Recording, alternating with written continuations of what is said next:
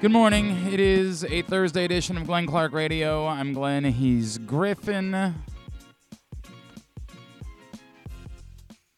I enjoyed the basketball so much last night. What a game. I watched a little bit of the baseball.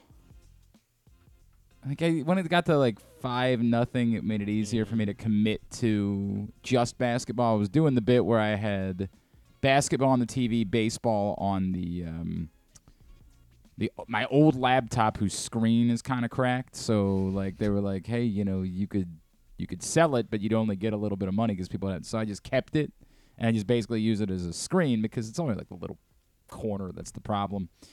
I had the baseball game on that while I had the basketball game on the TV, and I knew, and Rita and I were talking about it when we were on 105.7 last night, I knew that I was going to be more enticed by the basketball game than I was going to be by the baseball game, but I figured I would try to do as much of a 50-50 split. And when it went to 5-0, I was like, yep, I think I'm good. And I was far more committed at that point at basketball the rest of the night. And I'm glad I made such a decision because it turned out to be great. Pretty remarkable for Vegas. Tough night, tough series for Breanna Stewart. Tough night. But pretty impressive. Vegas down a lot of players to Jackie Young, Kelsey Plum. It's a hell of a team, man. They are so loaded out there. As they won a second straight title, came down the wire, and Vandersloot still got a great look from the corner at the end. And I guess if there's 2 seconds more in that game, New York wins at the buzzer, and they force a Game 5, but not the case as Vegas wins the series 3-1. Just awesome basketball. By the way, how good is Holly Rowe? That was the other thing about last night's broadcast. Holly Rowe is so underrated among broadcasters. Damn, she is good and entrenched and has such great relationships. You can tell how well she's liked, and she knows exactly where to go with questioning afterwards. She's awesome too. But that was thrilling. The baseball was not thrilling. Remember, Josh Young tried to make it interesting. I think the question, as far as moving forward is concerned, is can Max Scherzer find it before the playoffs are over? If he can't, the Rangers might still have enough. I assume they let him go ahead and pitch again. If somehow this series gets to 7 games, I assume they go ahead and no. Yeah, he would pitch Game 7 because they're going to use Dunning after Heaney, right? They'll use tomorrow's Dunning or today tonight, is Heaney, right? Yeah, tonight's Heaney. Unless Heaney, I don't know. It's just what there was 3 pitches an inning or something. But what do you mean? Unless Heaney just is cruising, kind of almost like he was against the Orioles. You're saying that they wouldn't go to Dunning at that point? Yeah. I guess that's possible. But it doesn't. Yeah, it doesn't seem likely. I would assume that they line this back up. Yeah, it would likely be. They would be willing to go to. I guess the interesting part would be: was it so bad last night that they now have to reconsider what they do in Game 7 if it gets there? And I don't know if it's going to get there. I have no idea. But as we talked about when it was 2-0 in that series and 1-0 in the NLCS, I thought one of those series was over, and I didn't think it was this one because this is still the Houston Astros that we're talking about. This is – I get it. Offensively, coming into last night, Yordan Alvarez was the only guy that was producing at all, and then all of a sudden everyone was producing last night. All of a sudden you couldn't get anybody out, and that's the Astros. That's how it works. You can hold them in check for a couple of games, and then all of a sudden they remind you they're the Astros. So is it series on? Obviously, Houston has to win one of the next 2 games in order to make sure that it gets back to Houston. But if it does, if they can somehow get it to 3-2 and go back to Houston, you're telling me that they can't win that? Yeah, it's series on.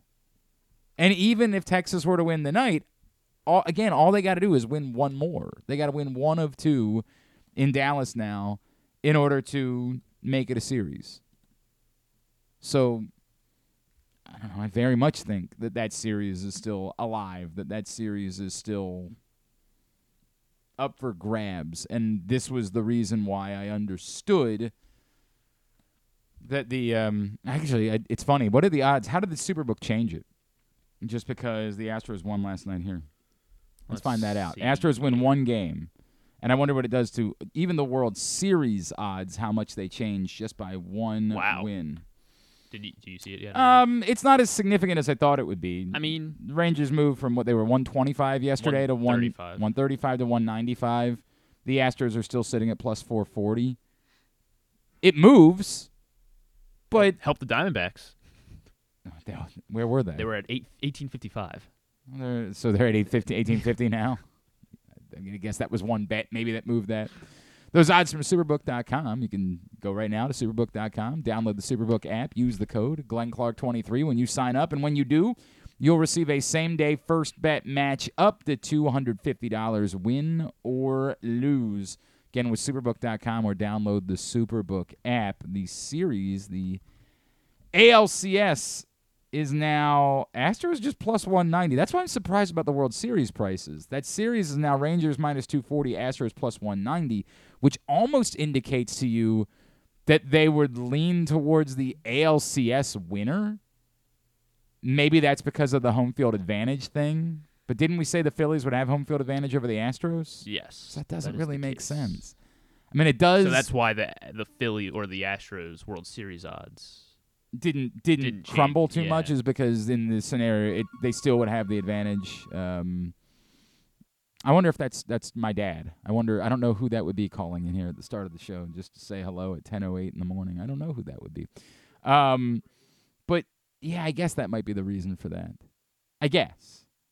I don't know that, but I guess it might be. Game 4 of the NLCS.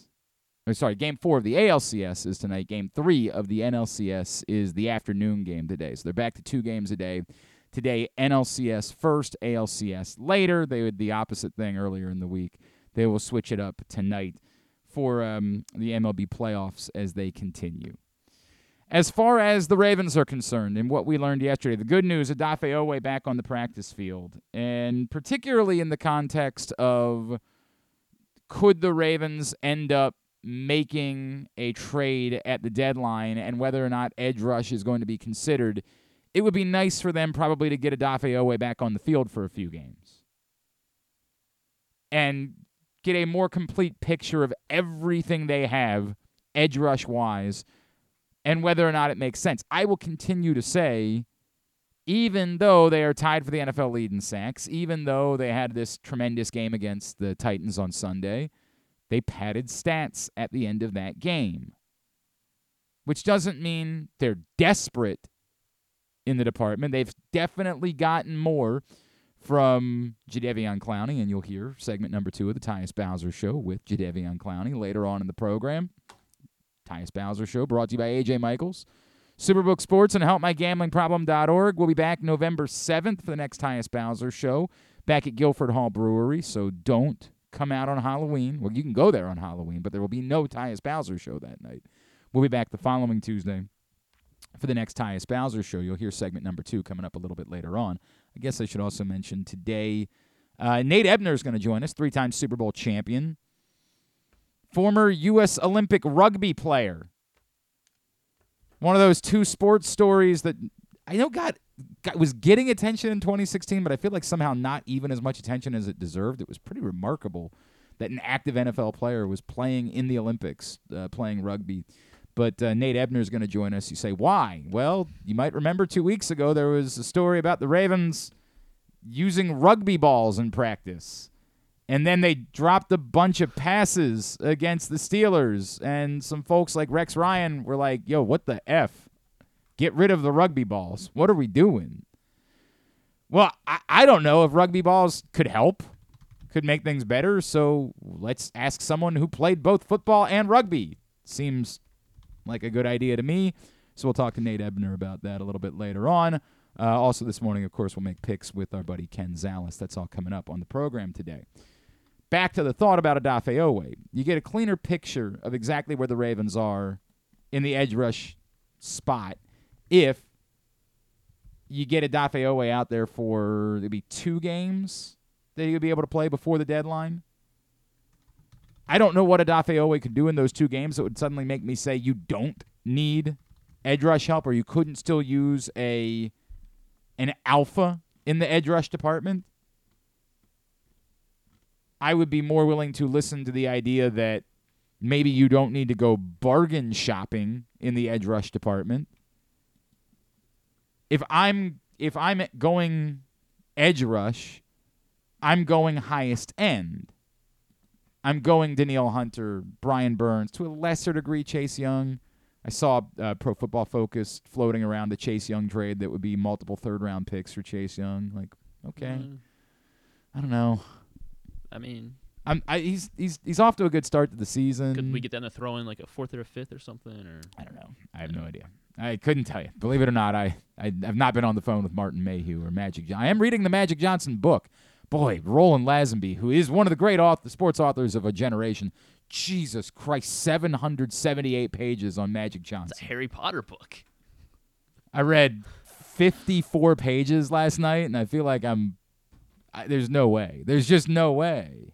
It's very good. I'm looking forward to chatting with him about it, and I enjoyed it's a hell of a topic, but 778 pages. I grabbed the book the other day. I'm like, all right, well, I got 2 weeks. I can start working on this. I'm like, I'm going to need a year. Gonna need a lot more time than that to work on this book. But yes, I would be looking at the higher end if I'm going edge rush. I had somebody ask me, like, wouldn't Mecole Hardman have made sense for the Ravens? Why? Again, I don't think what they're missing at the moment is depth. I kind of get it for the Chiefs. It's the familiarity factor, low price, fine. I don't know what Mecole Hardman is if he shows up in Baltimore. I don't know where he would fit in. If you are going around Rashad Bateman, it's for someone who's definitely better than Rashad Bateman, and I don't know if Mecole Hardman is that.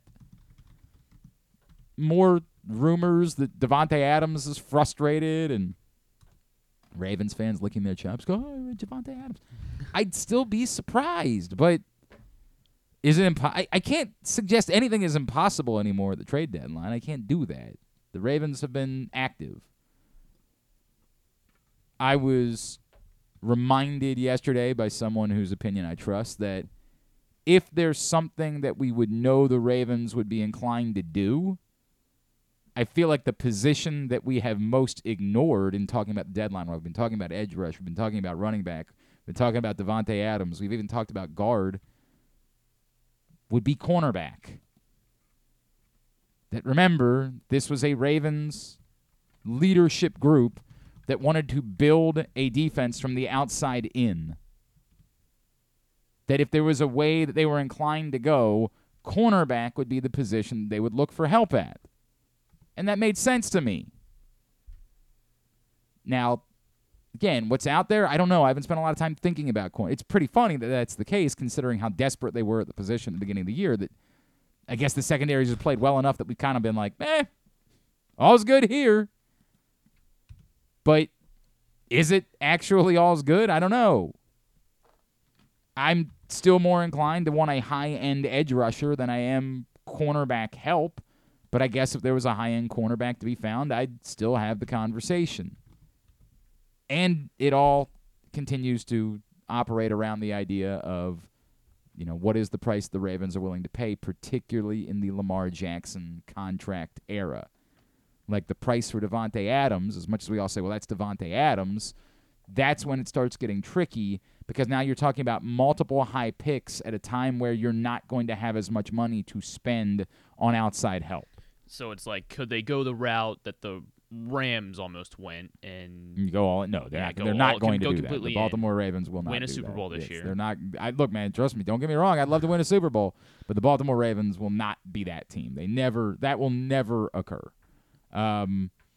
Which doesn't mean they might not make a trade, or it doesn't mean they might not even consider doing something slightly bolder than we'd expect them to do given that. But they do have to measure everything. Like the fact that they are moving into the Lamar Jackson contract era and so much of their cap is going to be sucked up by one player, they're going to have to be able to have more paths in order to add talent to the team. So it's one thing when you look at a second-round pick for Roquan Smith and say, really, is this second-round pick going to be spent in a better way than Roquan Smith? Of course not.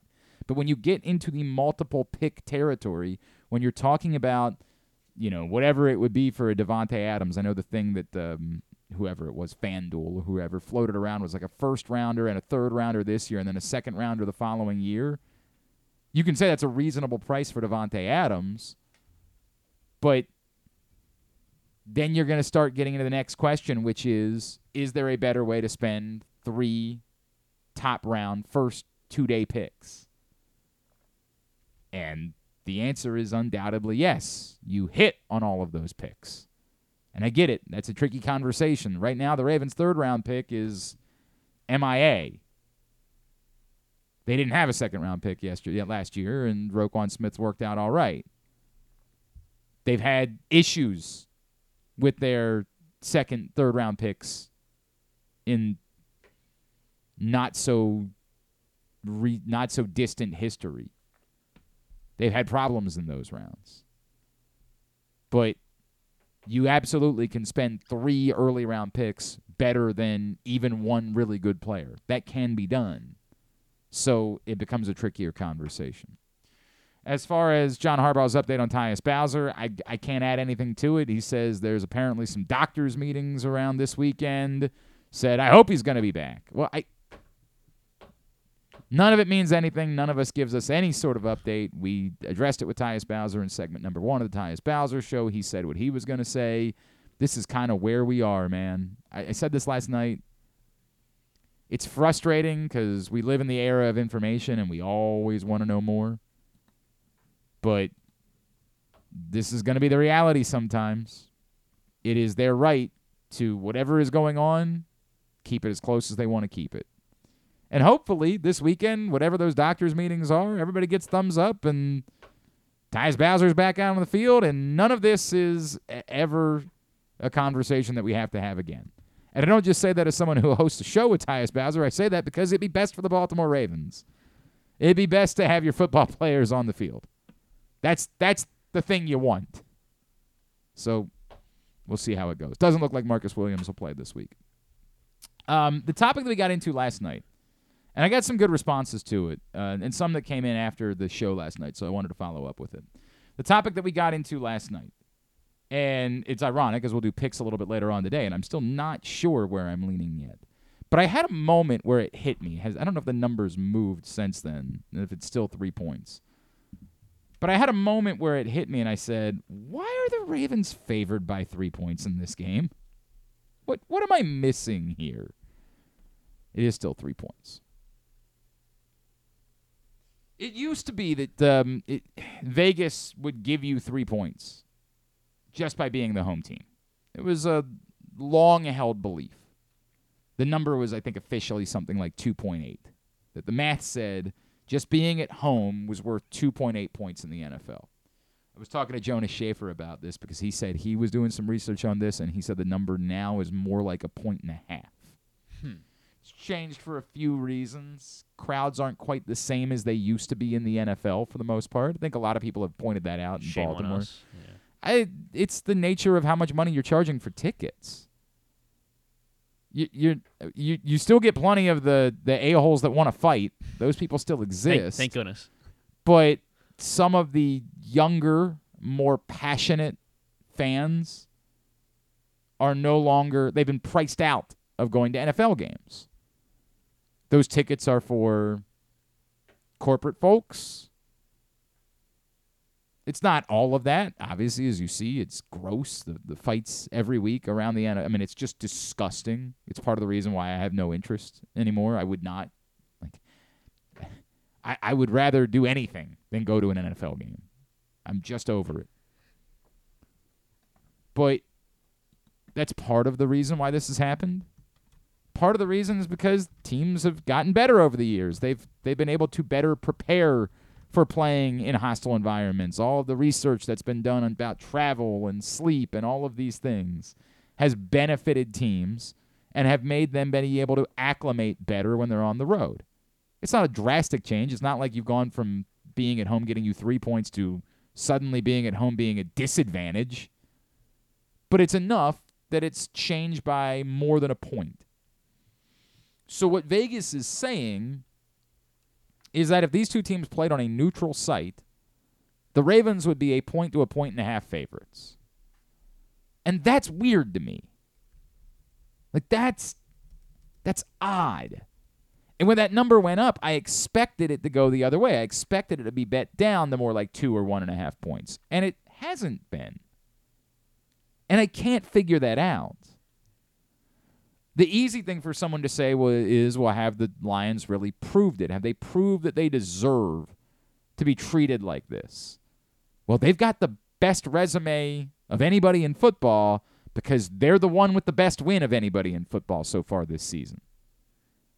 If this was like college football, now that everybody has one loss, now that all the undefeateds are gone, if this was college football and you were trying to look at resumes and say, who's the one that's most deserving of the top spot in the computer rankings, no one would have a more valuable win than having won in Kansas City.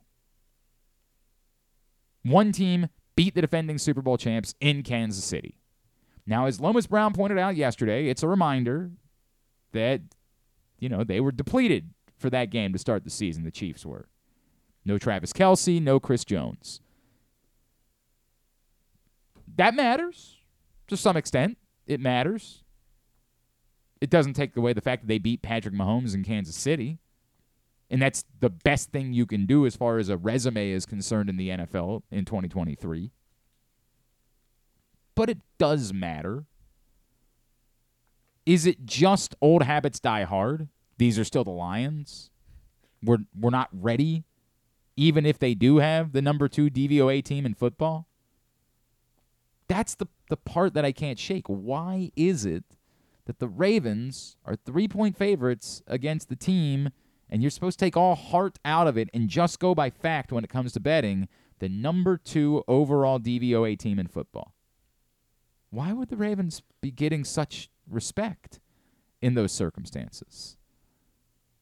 Is it that they, do they value Ravens home field slightly better than others? I mean, Lamar Jackson's better than Jared Goff. I mean, Justin Tucker's better than Riley Patterson. I'm not really sure what that would have to do with anything, but, these are the key. No, they're certainly not, but... Well, Lamar Jackson is. Yes, that one is. Yeah, but that doesn't change the fact that their team, that the strict numbers say that that's a better team in Detroit so far than it does in Baltimore. I've really struggled with this. This is the first time in a while that I've looked at, I'm not stunned the Ravens are favored. If the Ravens were a 1.5 favorites, I'd say that's about right? That makes sense. They should be about a 1.5 favorites. It's your way of kind of saying, these two teams are really close. The Ravens get a slight advantage because they're at home. That makes sense. But acknowledging the Ravens would be favored on a neutral site, I'm not sure what the Ravens have done to warrant that. As Rita and I discussed last night, she continued to remind me, it is a Ravens team that should be 6-0. Yes, but they're not. Both things are true. They should be 6-0. But they lost the games that they lost, and they were atrocious. We don't get to hide from that. We don't get to pretend like they didn't happen just because they shouldn't have happened. They did lose those games. I'm not. Their second half performance is meh at best. Some numbers that our friend Jonas Schaefer shared this week. Let me see if I can pull them up. About their efficiency in the second half. Pretty eye-popping. As they go from being one of the best offenses in football in the first halves of games to suddenly being First quarter. This is their success rate and yards per play with ranks. The first quarter, 56.6% success rate, second in the NFL, 6.1 yards per play, seventh in the NFL in the first quarter. In the second quarter, 47% success rate, sixth in the NFL, 5.7 yards per play, 12th in the NFL. So still pretty good. Third quarter, 40.5% success rate, 16th in the NFL. 5.2 yards per play, 20th in the NFL. And in the fourth quarter, or overtime, 28.4% success rate, 31st in the NFL, 3.8 yards per play, 30th in the NFL. Against a good team, those things seemingly matter. And we can mythically say, well, but the Ravens play to the level of their competition, and so that's the reason. And I do think it matters. Like I laugh at it as I suggested, but I do think it's part of what is driving people this week. That there's an amount of, yeah, but they tend to play their best against good competition and their worst against bad competition. Maybe? Maybe. I don't know. They tend to be pretty bad in the second half. Yeah. That's the thing. And against a good team, I don't think you can survive playing poorly in the second half. Against a good team with a very good defense, I don't think you can survive playing poorly in the second half. And maybe this is the week where they've got some tricks up their sleeve and some things they want to pull out. And for the fourth quarter? I don't know, man. I have no idea. But I'm just not sure what the Ravens have done to warrant being 3-point favorites. I'm not sure what that is.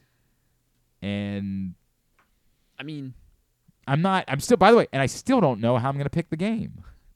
That is the goofy part. It's still tough to pick against the Ravens at home. Like, there's still a part of it. It's like, yeah, but it is the Ravens at home. That matters for some reason. But I can't define it. There's nothing. This is where I want like somebody in Vegas to like have to show me your work. Show me the math you used to come up with this, right?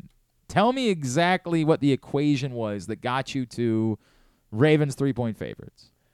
Because I mean, if you were to go like position by position, that's not how you do this. Well, then how do you do it? So you do it by ranking what they've done on the field, like not just who do I like better at each position. Well, you're basing it what the players have done this the season. Result. You do it by results. You don't do it by position groups. You don't do it by saying, well, I like this secondary better than that secondary. Like, you do it by the results that they've had. I'm also trying to figure out which position groups I definitively like better for the Ravens than I like for the Lions. Quarterback. Yeah, that's right. That's the most important one. I so understand that would lean towards it. Kicker, tight end. Even though Laporta is having a great year. This year, you still go to Mark Andrews. I'm not saying that in general I don't like Mark Andrews better than Sam Laporta, but this year, production-wise, we're doing kind of a wacky there. Inside linebacker, I obviously like better Ravens. in Baltimore, but tell me the others. Probably not. Yeah, I mean, not edge rush. I guess running back is close with Montgomery out and Gibbs having been banged up, although it looks like he's going to play on Sunday. So I guess running back is close. I would tell you that I still like Jahmyr Gibbs better as a talent than any of the Ravens running backs, but he hasn't proven anything at the NFL level. He has not been even able to seize. Craig Reynolds is hurt now, too. He didn't practice yesterday either. I mean, Again, I'm squinting here. Right. Like, the player of all of the running backs between these two teams that I would want the most is Gibbs. But has he done it at the NFL level? Can I say definitively that he's better? No. I just think he is a more complete talent set than any of the Ravens running backs. The Ravens are a tough team to run against.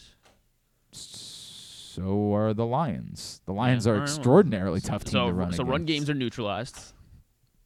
I'm not coming up with why the 3 points. Ravens are 3-point favorites. I have to make a decision why it is that or what it is that I want to do with that. So bizarre. So bizarre to me, man. We'll get to that when we get the picks. Today's show, first hour of today's show. Their O-line's a little banged up as well right now, and I guess the Ravens are getting healthier. should be healthy at O-line. Who's banged up on their Ragnow was a limited. Their center was a limited. If they're playing, they're playing. And then Jonah Jackson, their left guard, did not practice yesterday. Okay, I mean, that's something, I guess. Yeah. Something. It's still not. It's not going to tell me why it is they're 3-point dogs. Just trying to help. You're not really helping, though. What? You're not giving me an explanation as to why. I just don't get it. Somebody pointed out, man, there was a number that was floating around. Like, the Ravens are particularly good against the NFC. And I was like, boy, I wonder if that has something to do with it. Hang on a second. It might have been Jameson who shared it. Jameson Hensley on Twitter. Nope, I'm not finding it there. Who said the Ravens? Oh, it was. Nope, that wasn't. Never mind. I take that back. Oh, here it is. It was Jameson Hensley. Lamar Jackson is 15-1 in his career versus NFC opponents, 7-0 at home. The only loss coming last season at the Giants. His .938 win percentage is the best by any quarterback against the opposing conference since the 1970 merger, per ESPN stats and info. All right, well, we got to the bottom of it. It's not nothing, but I'm not really sure. Like, does Lamar Jackson not care about the AFC games? And all of a sudden, an NFC team's coming to town. He's like Spice Adams in the woods, like waiting. Finally. I don't really get that. I think it comes off as more anomaly to me. I don't think the AFC is so much better than the NFC that... Is it something like it's proof that you can count on the fact that he's always going to be good against the NFC? The AFC prepares a little bit more for Lamar Jackson? Could that be the case? And that NFC teams, still struggle with being caught off guard by it? Remember, they should have lost to the Lions the last time that they played. Let's not and that was a terrible Lions team. Let's not forget that. They needed maybe the most significant miracle in NFL history in order to not lose to the Lions the last time they played. So I don't know. I don't know how we read into that one, Chief. There probably is something to be said for it, like the fact that the AFC teams have seen Lamar Jackson more frequently, and they know they have to beat Lamar Jackson at some point. So maybe there's something to be said for that, but it still comes off more anomaly to me than anything else. Although it is significant, never lost at home to an NFC team. That's quite interesting as you file it away, and why maybe that's the reason why the Ravens are 3-point favorites. All right, today's show brought to you by your local Toyota dealer and buyatoyota.com. The Toyota Tacoma comes in a range of models and trim lines, so you can choose the perfect Tacoma to reflect your unique personality and driving habits. Check out buyatoyota.com for deals on new Tacomas from your local Toyota dealer today. Does it help the Ravens to practice with rugby balls? I don't know the answer to that, but maybe 3-time Super Bowl champion and former Olympic rugby player Nate Ebner can help us out with that next on Glenn Clark Radio. The latest edition of Press Box is available now. On the cover, Todd Karpovich profiles the Orioles' survivors, Anthony Santander, Austin Hayes, Cedric Mullins, and Ryan Mountcastle, who all came from the previous regime but stuck through tough times to be key pieces in guiding the franchise back to prominence. Also inside, we remember the iconic Brooks Robinson with tributes from Jim Henneman and myself, Stan the Fan Charles, and a trip down memory lane to remember the most significant moments of his career. Plus, we meet players from college basketball programs around the state. Pressbox is available for free at over 500 area locations, including 60 Royal Farm stores, and you can always find the entire edition, as well as the best daily coverage of the Orioles, Ravens, and Terps at PressBoxOnline.com. The Baltimore County Police Department is now hiring with competitive salaries, including for experienced police officers, starting salaries between over $68,000 and over $82,000 based on your prior service time, accepting up to 7 years of service times with only 6 weeks in the academy, minimum of 2 years prior experience. And police cadet starting salaries at over $32,000 must be between the ages of 18 and 20, but you can apply starting at 17 and a half. Must have a high school diploma or GED equivalent at the time of the hire, U.S. citizen at the time of the hire, and a valid driver's license. So if you have a passion for service and want a career for life, now is the time to join the Baltimore County Police Department. Call 410-887-5542 or visit joinbaltimorecountypd.com. Gambling can be a fun and entertaining experience, but there are risks involved. If you're planning on betting on the game at the casino or on your phone or computer, know your limit, stay within it. Set a budget and a time to stop. Remember, gambling isn't a financial solution, and it doesn't mix well with alcohol or drugs. Know the risks and have a plan before you begin gambling. For free and confidential services, call 1-800-GAMBLER 24/7 or go to helpmygamblingproblem.org. Visit Harford County this fall. Celebrate Arts Across Harford September 15th through the 30th with dance, theater, music, and visual arts. September 29th through October 1st is the largest Italian festival in Maryland, featuring entertainment, cooking demonstrations, a bocce tournament, and family fun. If you're headed to the Maryland 5-Star, stay and play in Harford County. While you're there, enjoy the scenic views atop the King and Queen seats and experience pumpkin patches, corn mazes, and fall brews along their Harford Libation Trail. For more info, head to visitharford.com. Maryland open. Picking a restaurant to try for the first time? Let's look at the Costas Inn. Here's a few checklist items. Quality of the food? Check. Quality of service? Check. Does restaurant have plenty of free parking? Check. And finally, does restaurant have delicious steamed crabs, crab cakes, crab soup, and specials galore? Check, check, check. Costas Inn, 4100 North Point Boulevard. They check all the boxes. 6 chicken tenders made from fresh, never frozen Royal Farms world-famous chicken, a family-sized order of Western fries, honey mustard dipping sauce, and a 2-liter bottle of Dr. Pepper. It's Royal Farms' new Tucker's Tenders Meal. It's Justin Tucker's favorite, and at only $19.99, it'll be your favorite meal, too. The new Tucker's Tenders Meal, available only at Royal Farms. Now you can kick back, relax, and eat like a champion. Real fresh, real fast, Royal Farms. Come for a game, stay for everything else. Book an unforgettable fall getaway in Charm City. Enjoy only in Baltimore festivals, mouthwatering eats, and endless entertainment. Treat yourself to a staycation in the heart of downtown, or try one of the city's many charming neighborhood hotels. And don't miss out on packages for free parking, breakfast, and more. Plan your stay at baltimore.org/hotels. Don't forget about Project Game Day after every Ravens game this season. It's kind of like this show, except Rita's also there, so I actually think it's pretty good. But hey, you're already here now, so why don't you go ahead and keep listening to GCR. All right, back in here on GCR. I think I said yesterday that Stan the Fan Charles was done for the week. Turns out he's doing 3 shows this week. He did, of course, his weekly Monday show with Ross Grimsley and Luke Jackson. Then he caught up with writer Buck Davidson ahead of the Maryland 5-Star. I'm going to go out there today, as long as nothing comes up between now and then. I'm going to take the trip out. I've never been. I've always wanted to go show some support. It's a major event in our state. It's not my thing, but it's important to our region, so I want to get out there for at least a little while, check it out, be able to talk about it intelligently. But I also found out he's going to have Mike Gibbons from the Babe Ruth Museum join him tonight, so you want to check that out. Also, he and Mike Gibbons are both selectors for the Maryland State Athletics Hall of Fame, so they're going to talk a little bit more about this year's class. Adrian Dantley, part of it. Jermaine Lewis, part of this year's class for the Maryland State Athletics Hall of Fame. So look forward to Stan and Mike Gibbons a little bit later on today. Facebook.com/PressBoxSports if you miss it live. YouTube.com/PressBoxOnline or PressBoxOnline.com/video. All right, had to do this a little bit earlier on because of his schedule, but this story that was floating around about the Ravens working with rugby balls and then dropping a bunch of balls in Pittsburgh. Is there anything there? Either way, can it be a good thing, a bad thing, anything like that? Had the opportunity to catch up with 3-time Super Bowl champion and former Olympic rugby player Nate Ebner, and ended up like listening to Nate Ebner talk about rugby is like a religious experience. That's how much he cares about it. So had a fun conversation about that and Kyle Van Noy. Enjoy this, Nate Ebner, here on GCR.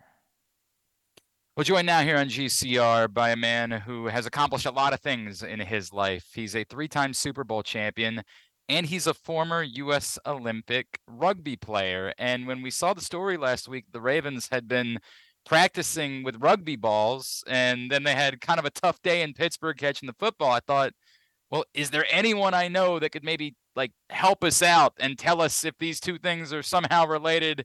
And that would be the great Nate Ebner, who's with us here on GCR. Nate, it's Glenn in Baltimore. It's really great to chat with you, man. Thank you for taking the time for us. Yeah, no worries. Thanks for having me. I mean, pretty interesting tactic there, but yeah, I've had a lot of experience with the rugby ball and the pigskin, so familiar with both. I don't know if you heard about this story. It was getting a lot of play on the national talk shows. Rex Ryan was saying, Man, you got to get rid of that. That's insane. I have no idea the correlation. Can you take me through like why it might be helpful, why it might be beneficial to a football player to attempt to try to work with a rugby ball in practice? It's I don't know. It's tough for me because a lot of times in OTAs before we were allowed to use footballs, and with my experience in the league, we had to use other things like tennis balls and things like that. And the tennis balls I saw as beneficial because it was such a smaller target to catch. You had to like really focus on it. It was easier to make like one-handed catches with stuff like that, but at the same time, like it's a small object. I always thought the tennis ball was unique. A rugby ball is just so big relative to a football, and it's so much lighter than a football. They're easier to catch. Everything about it, they fly easier. Like they're just, so much more user friendly, if you will. So I could see after, you're catching rugby balls that they float, they're soft, they're light, and they want to stick to your hands. Whereas, footballs are heavier, tight spirals. And I could see why it would be more difficult to catch a football after a rugby ball. Interesting. I can't necessarily see, why using it in substitution for a football. I could see the smaller ball, like a tennis ball, like I spoke about, but the rugby ball just, they're made to catch, you know what I mean? They're so much easier. So I don't know. I can't really speak to the thought process of the coaches, just from my experience. That's kind of what I can give to that conversation, but I can't necessarily see the benefit of it. You had a lot of times in your life when you were doing both things in very, close periods of time. Did you ever have like an issue? You've been working out, playing rugby for a little while, you go back and you're at practice one day and you dealt with that where you're like, man, I got to remember what it's like to catch a football for a second. A little bit. I mean, you play enough sports growing up in your life, you're familiar with, whatever the ball is, you just catch it. Right. But, man, yeah, going from football to rugby, you're like, wow, I forgot how big and light and catchable this ball is. It wants to stick to your hands. And, footballs, well, with the gloves nowadays, they stick pretty good, but, footballs aren't as easy to catch, so definitely a little more focus with a football, I would say. From my experience, if I just point blank had to pick one that's more difficult, I would definitely say football is probably harder to catch. That's wild. Yeah. He's Nate Ebner. He's with us here on GCR. Nate, I'm guessing that you wouldn't be prepared because you certainly were not there and have no idea to say that is the reason why the Ravens had like 8 drops against the Steelers a couple weeks ago, right? But like, could you see a world where maybe it's just better to not mess with it? Just go out, catch a football, worry about football. That's what you do for a living. Maybe you don't worry about trying to expand and catch rugby balls. Again, I mean, I can't speak for the coaches. I don't know really what the thought process was, but at the end of the day, you want to practice for the games and obviously make the practice as game realistic as possible. And in that regard, you should be using the ball you're going to use, right? In my thought process. And I just think about, playing golf, you wouldn't want to hit anything other than a golf ball. So it's like, for me, I think sometimes we try to get so creative with, new tactics, new training methods. And sometimes, if it ain't broke, it don't need to be fixed. And, in that regard, I could see, I don't know how much they used it, but you catch a rugby ball enough. And then, quarterback throws a tight spiral at you with a heavy football, that thing's going to be heavier and much different. So, again, like I said, can't speak for the coaches, but, if it ain't broke, don't fix it. Just throw that pigskin around. So the only thing that was ever said was that the thought was maybe that it trains the receivers to open up their hands and their fingers wide enough for a smaller football. Does that do anything for you? Like, does that track with you at all? Well, I mean, again, if you had your hands close together like a football catch, that rugby ball is going to stick in your hands just as good because it wants to stick. To me, I think like catching a tennis ball It's more difficult because your spacing needs to be perfect to catch the tennis ball with two hands because it is so small. And I think that's the accuracy you need to have in that moment, that eye-hand coordination to really be perfect with your hand placement. Like I said, rugby ball is so much bigger. You can be wider with your hands. And I think wider with your hands, that makes it easier. The footballs are, tight. You need that hand placement tight. Yeah, I mean, my initial thought process through my experience of playing, professional sports for the time that I have would be just, if anything, go smaller. I think the smaller ball is more difficult. All right. He is Nate Ebner. Nate, I know I want to ask you about a former teammate of yours that showed up here in Baltimore like 2 weeks ago and is already kicking ass. That's Kyle Van Noy. I was stunned, right off the couch, right into the mix, plays, disruptive.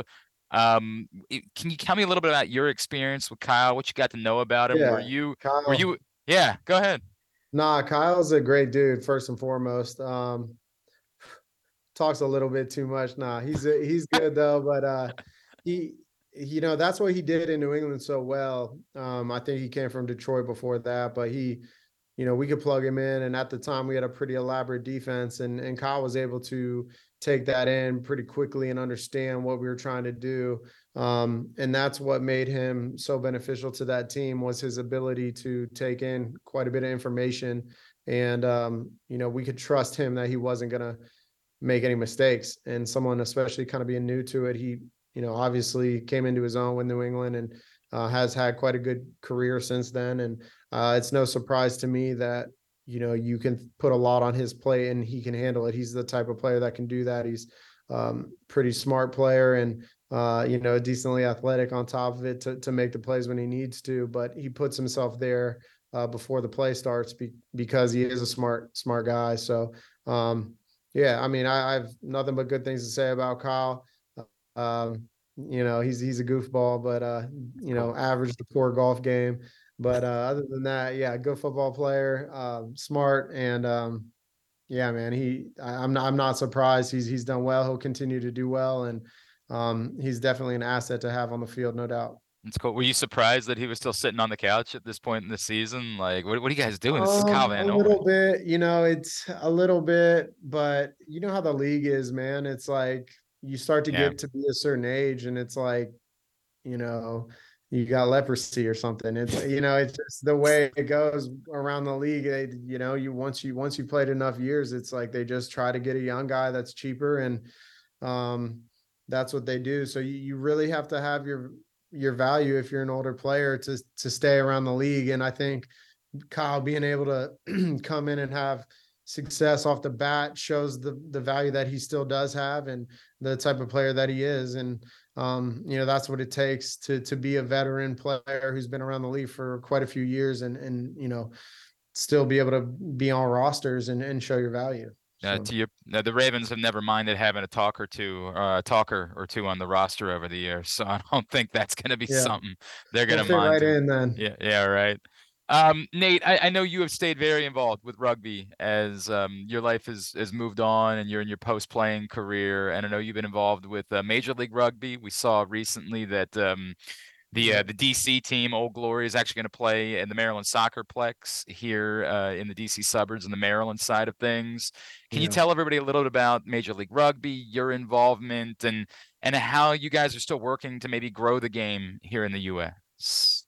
Yeah, well, I mean, I could talk about that for quite some time, so you might need to channel me here. But when I was growing up playing rugby in this country, that's ultimately why I ended up going to play football. I was one of the better rugby players in our country at the time. I played on 3 junior national teams and represented the country in junior World Cups. And, there just was no future for rugby in this country. I would have had to go overseas and play in France or England. And, I didn't want to leave this country. I'm very patriotic. I love America. I wanted to be here. And, on top of that, I'm going to Ohio State, and, the football players are the best in the world. And, I could never play at that level, and that's what everyone's telling me. And it just kind of was a perfect storm for me. But I think the starting point was that there just isn't a future for rugby for me at that time.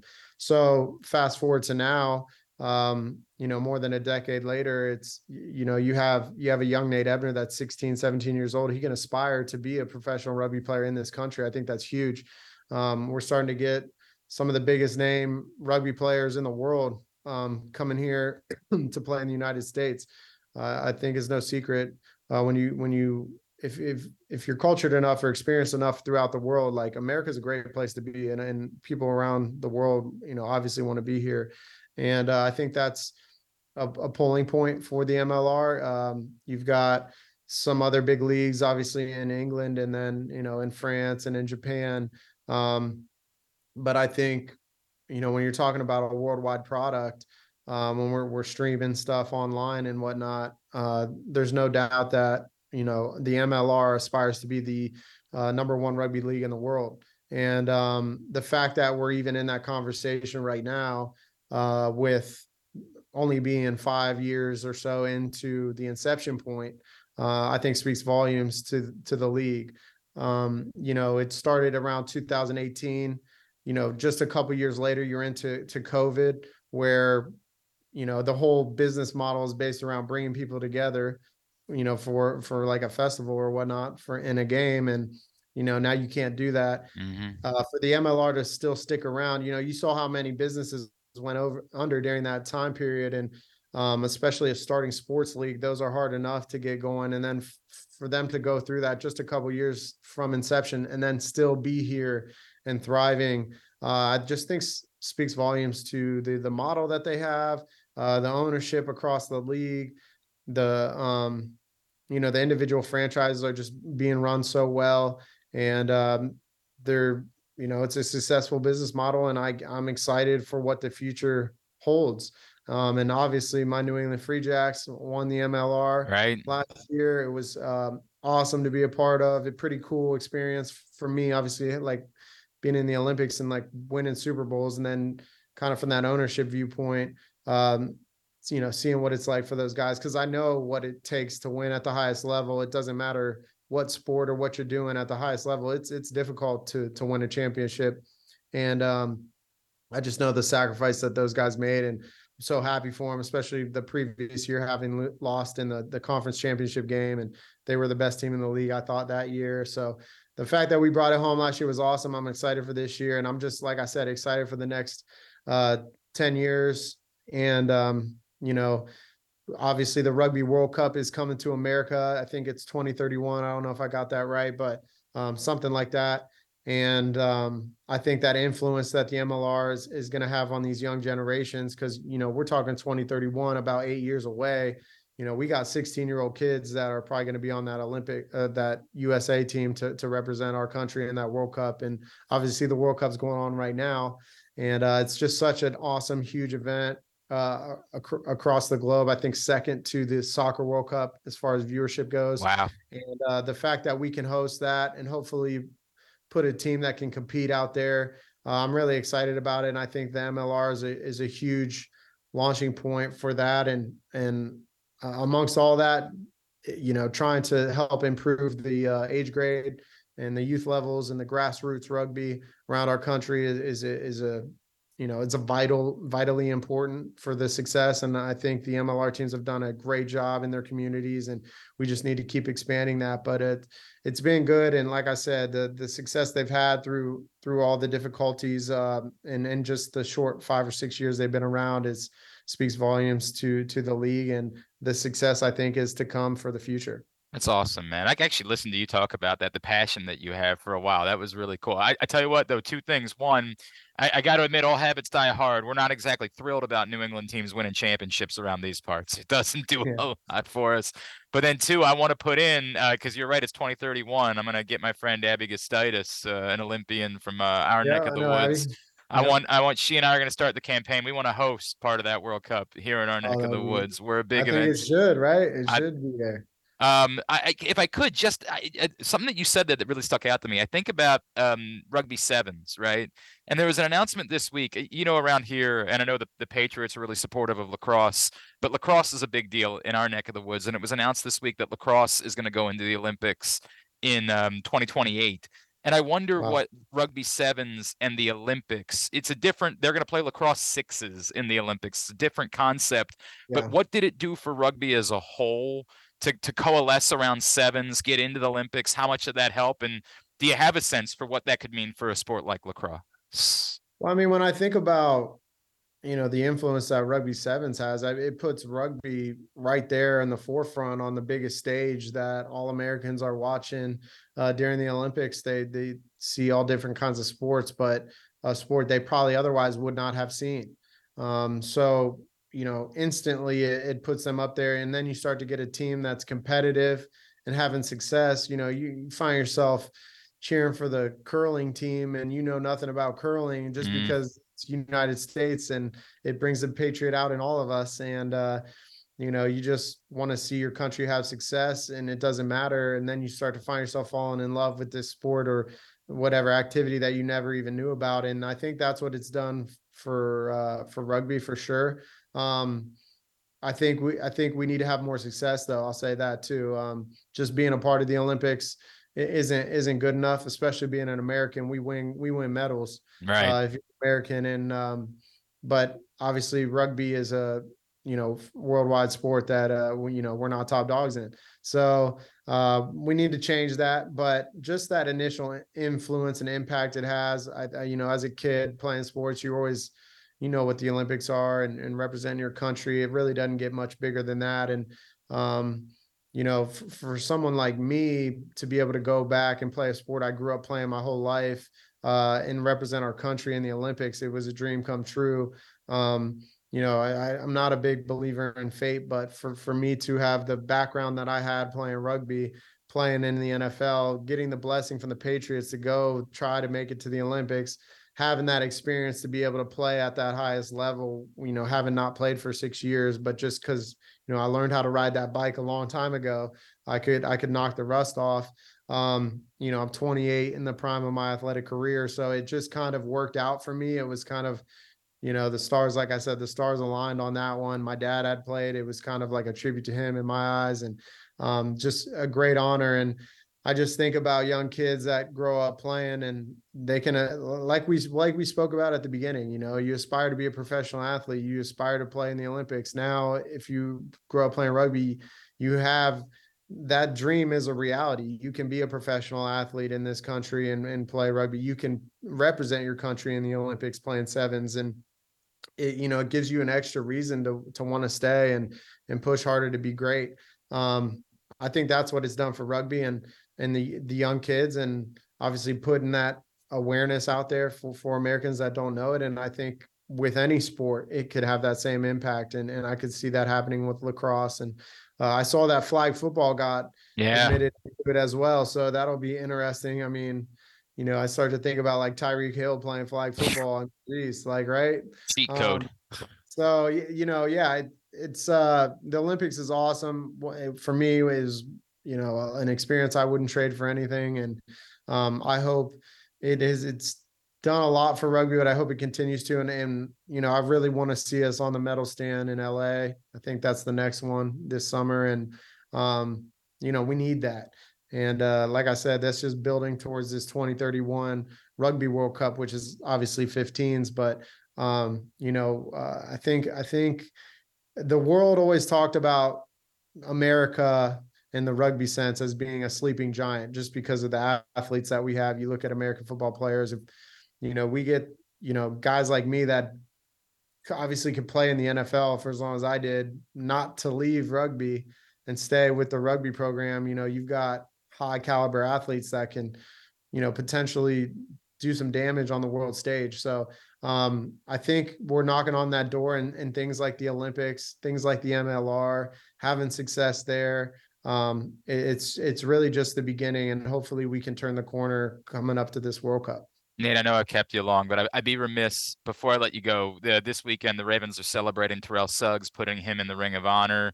you Awesome. arrived in New England in like the throes of Ravens Patriots, and Yep, yep, some good moments for both teams in the playoffs your first couple of seasons. Did yep. you have a moment? I know you were on one side of the field and you were never going up against him or anything like that, but did you ever have a moment where he jawed at you, didn't even know who you were, anything like that? We know No, he's a legend. I never. Suggs was a good dude. I never really, I didn't cross paths with him like you said, and I was playing mostly special teams at the time. I was a rookie when the Ravens won the Super Bowl. They beat us. You know, that was the best of the Ravens that I can remember. Yeah. Ray Lewis and whatnot. What a good football team they had, and they peaked at the right time. I think very average football team that went through the divisional round and all that to get through, and obviously won the Super Bowl. So you guys had Jacoby Jones. I remember getting a tackle in a playoff game. That was huge for me on a kickoff. But yeah, no, it's all the respect in the world to those guys, because that was my eye opening to, I came into Patriots in 2012, 2011. They were just in the Super Bowl. They just had all those Super Bowls they won previously, and coming into a good football team, and we don't lose much, and then you get in the playoffs and Tom Brady turns it up a little more, everybody turns it up a little bit more, and to see that Ravens team just kind of just put the brakes on us and just couldn't really do anything, hats off to them. They were the better team back then, and really opened my eyes to like what good football is like, and that's why the playoffs are so good. That's why the NFL is what it is. But yeah, the Ravens were nothing to gawk at. So I don't know about now though. The Patriots are struggling a bit. So we'll see. I don't think there's going to be a big playoff showdown this year. Yeah, I don't either. But something you and Mike Tomlin have in common, you both tackled Jacoby Jones on a kickoff return, but that's a conversation for another day. Nate, I've kept you so long. Is there anything else I can plug for you? Anything else you have going on in your world? No, I mean, my book's out, so pretty unique story, obviously, with my father's murder before I walked onto the football team, having not played football in high school, and obviously the success I had through Ohio State and in the NFL, and then the journey to the Olympics, and kind of that being rooted in my relationship with my dad. A pretty unique sports story, and hopefully we can do something special with it. But if anybody wants to get out there and find something to read, I urge them to do so. You can pretty much find it anywhere. Amazon, just Google search Nate Ebner Finish Strong, it'll pop up. But yeah, man, that's what I got going on, and some other ventures. Obviously I like to speak. It ties in well with the book. My story is just kind of one of motivation and inspiration. So love being able to go out and speak and tell my story. Like you said, it's something I feel genuine about and passionate about, so it's easy to talk on. But yeah, man, I just appreciate the sport, and I thank you for having me today. At Nate Ebner on Twitter is how you can follow him and find out more. Nate, really enjoyed this conversation, man. Thank you for taking the time for us. Yeah, no worries. Thanks for having me. That's the three-time Super Bowl champion and former U.S. Olympic rugby player Nate Ebner with us here on GCR. Dismissive of there being a benefit for a team working with rugby balls in practice. Of course, cannot say that that's the reason why they dropped all those balls against Pittsburgh, but interesting. Just interesting thoughts from someone who played both games, obviously, at the highest level, and whether or not it might be any sort of benefit from doing those things. Appreciate Nate Ebner taking the time with us. And yeah, we got to start bugging Terry Hasseltine about it. Want the Rugby World Cup here. If we're not getting the Soccer World Cup, and I guess it's not dead, but like if we're not getting it, let's go. Rugby World Cup, M&T Bank Stadium. I remember when the Baltimore Stallions were playing at Memorial Stadium. One time they did a doubleheader, and I want to say it was a USA-Canada rugby match ahead of a Stallions game. And it was awesome. I was a kid. I didn't know anything about rugby. I was like 11 years old. It's the first time I'd ever seen it like at a high level, and I was like, whoa, what the hell is this? My chiropractor, my former chiropractor. I don't have a chiropractor. I'm in the market for a chiropractor at the moment. That bad? I've had lifelong neck problems. Oh, I'm sorry. Yeah, well, it's a longer story than that, but I'm not going to bore everybody with the time. It's a whole thing. I probably could go back to my old chiropractor. I think he's just down the road. Oh. But my former chiropractor, Dr. Elliott, man, he would always, every time I was there, he'd be like, Glenn, you want to sign up? Come play rugby with us on Sunday. What the hell? And then I realized it's because he wants more business. He gets clients. That's why he plays rugby. He's playing rugby. Oh, your back is hurting? Yeah, right? Well, you know. Come on over and see me. You know, I'm a chiropractor. I know a guy. Yeah. Can help you out with that. It's like, that's the smartest Genius. hustle in the history of Genius. hustles. Go join a bunch of rugby leagues. Go join a rugby league every night. Man, that was smart. All I could do was tip my cap. Like, Doc, I've heard a lot of things. Out of respect, yes. I've never heard one quite as smart as this. That is genius, bro. Well done. All right, we are into hour number 2 of today's program. Today's show is also brought to you by Project Game Day, which returns this Sunday following Ravens-Lions. Join us, PressBoxOnline.com/GameDay, Facebook.com/PressBoxSports, or YouTube.com/PressBoxOnline. Myself, the NFL chick Rita Hubbard, former Ravens Super Bowl champion fullback Femi Ayan-Badejo will all be together, plus a cast of characters. You never know who's going to pop in. For Project Game Day, come hang out with us. It's all brought to you by AJ Michaels, Superbook, and HelpMyGamblingProblem.org. We'll see you for Project Game Day this Sunday. When we come back in, how am I going to pick it? I still can't figure out why the spread is what it is when the Ravens are really good against the NFC, apparently. But how are we going to pick it? We'll pick all the games for this week with our buddy Ken Zalis next. It's Glenn Clark Radio. Why bet with the big boys this football season? Instead, try your hand with the local book, Superbook Sports, this fall. Superbook Sports is the book next door. Just a dedicated team of the best odds makers in Las Vegas, making sure you get the best prices and parlays anywhere. And now, Superbook will give you a bonus of up to $250 when you sign up and wager on the same day and use the promo code GlennClark23, GLENNCLARK23. So bet with the best and use the promo code GlennClark23 this football season with Superbook Sports. Visit superbook.com for terms and conditions. Gambling problem? Call 1-800-GAMBLER.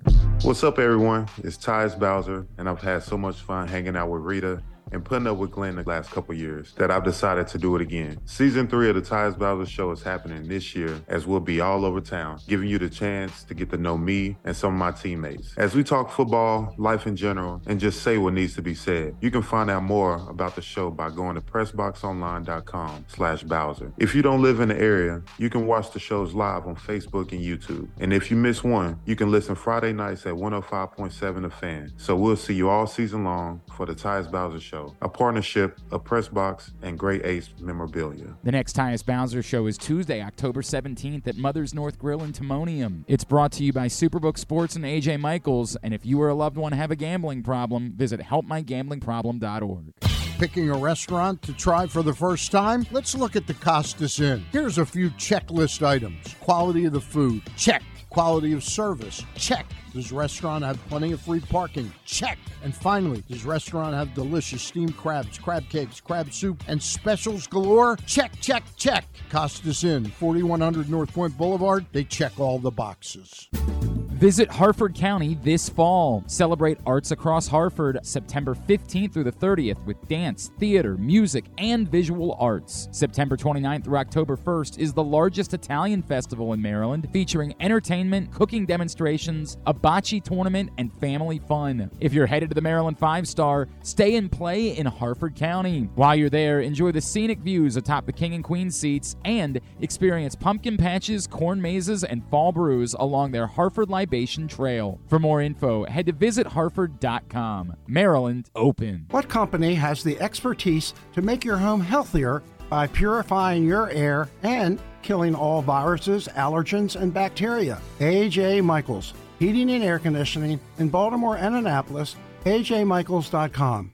The Baltimore County Police Department is now hiring with competitive salaries, including for experienced police officers, starting salaries between over $68,000 and over $82,000 based on your prior service time, accepting up to 7 years of service times with only 6 weeks in the academy, minimum of 2 years prior experience. And police cadet starting salaries at over $32,000 must be between the ages of 18 and 20, but you can apply starting at 17 and a half. Must have a high school diploma or GED equivalent at the time of the hire, U.S. citizen at the time of the hire, and a valid driver's license. So if you have a passion for service and want a career for life, now is the time to join the Baltimore County Police Department. Call 410-887-5542 or visit joinbaltimorecountypd.com.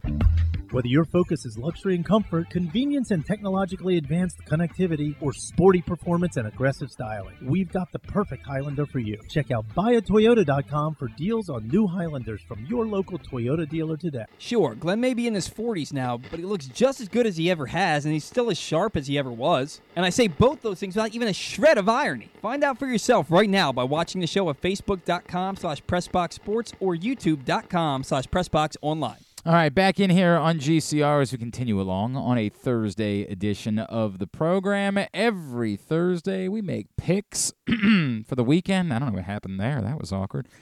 And back with us, as he is every Thursday, he is our buddy Ken Zalis from what?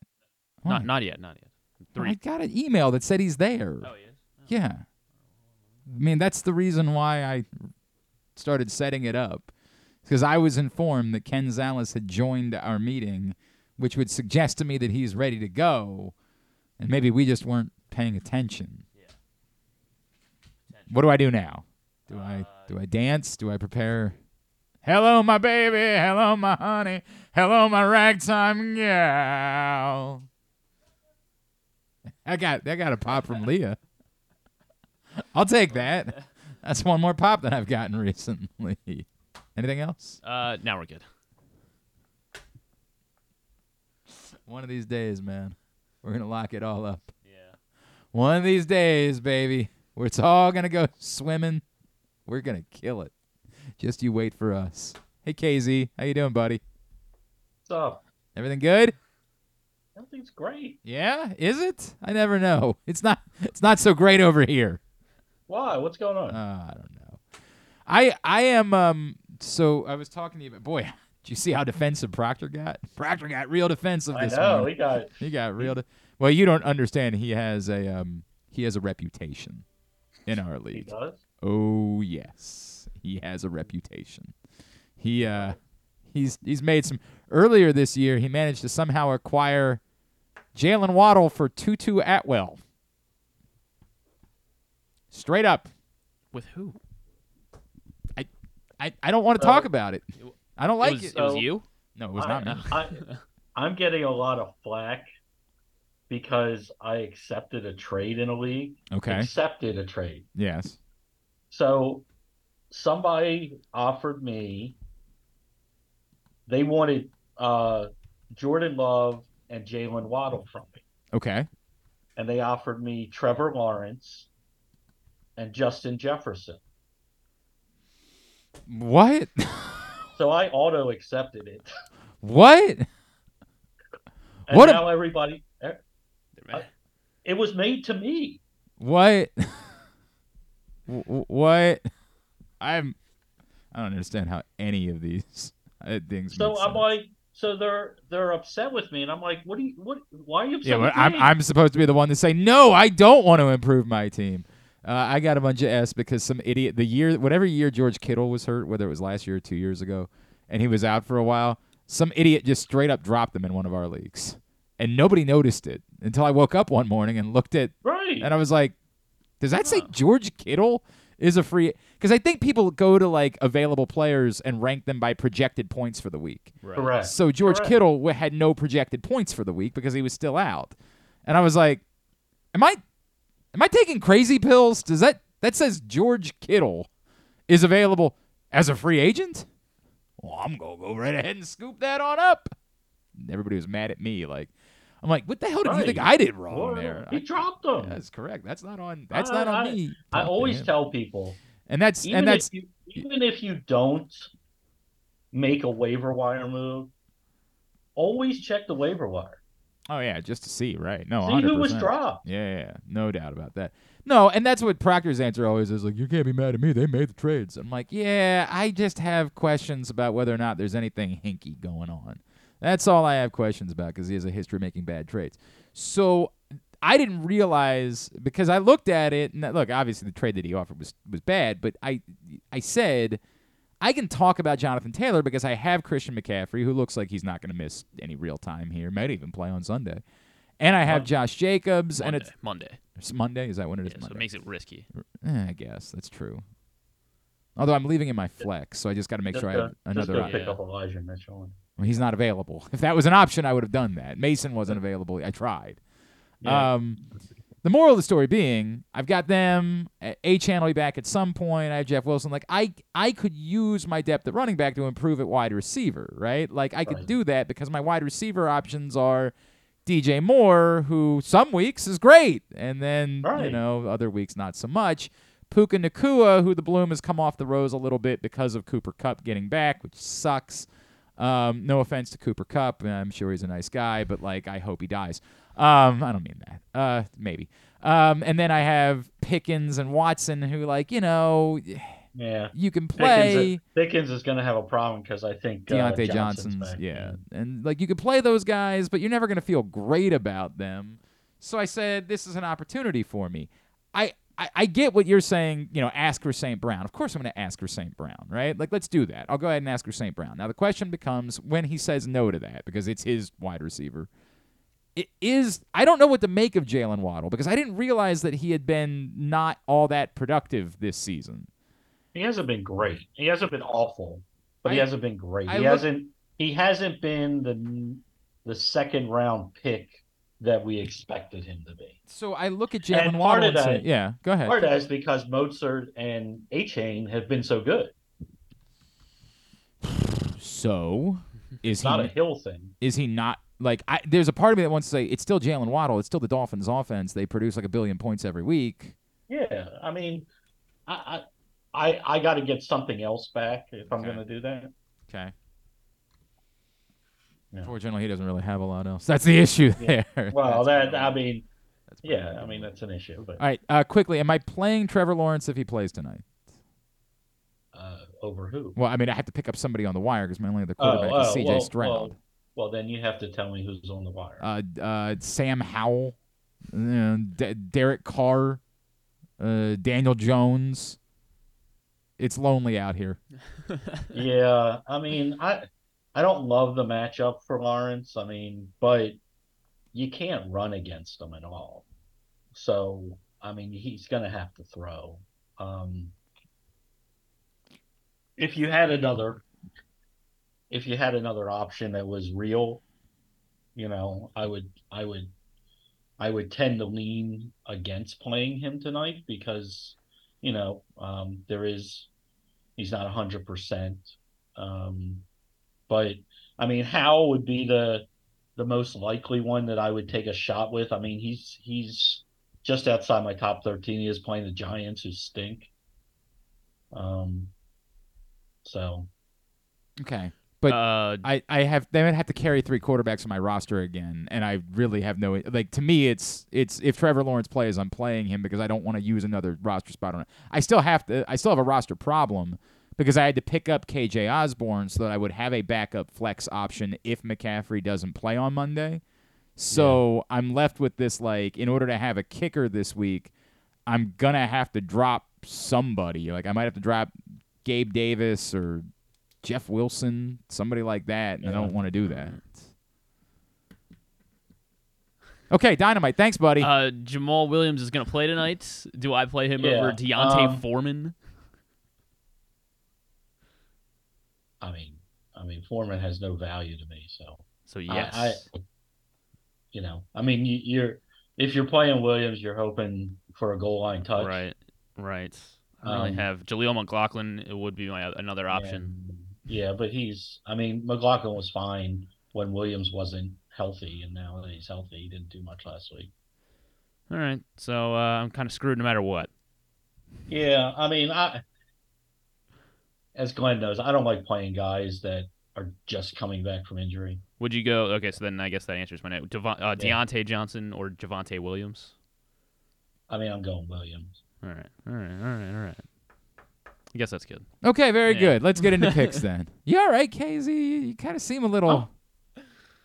I'm tired. It's been a long week. Yeah? We've had late games every day. What's going on over there, man? What's happening? You guys playing like double overtime with friends? We actually did play a double overtime game this week. Should be illegal in the fall. It should be. So it's funny because the MIAA in soccer eliminated overtimes playing college rules, but the IAM is still playing double overtime.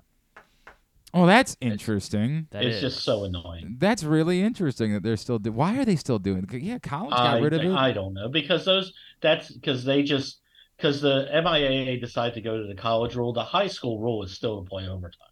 I got to tell you, it's the greatest thing that ever happened to college soccer.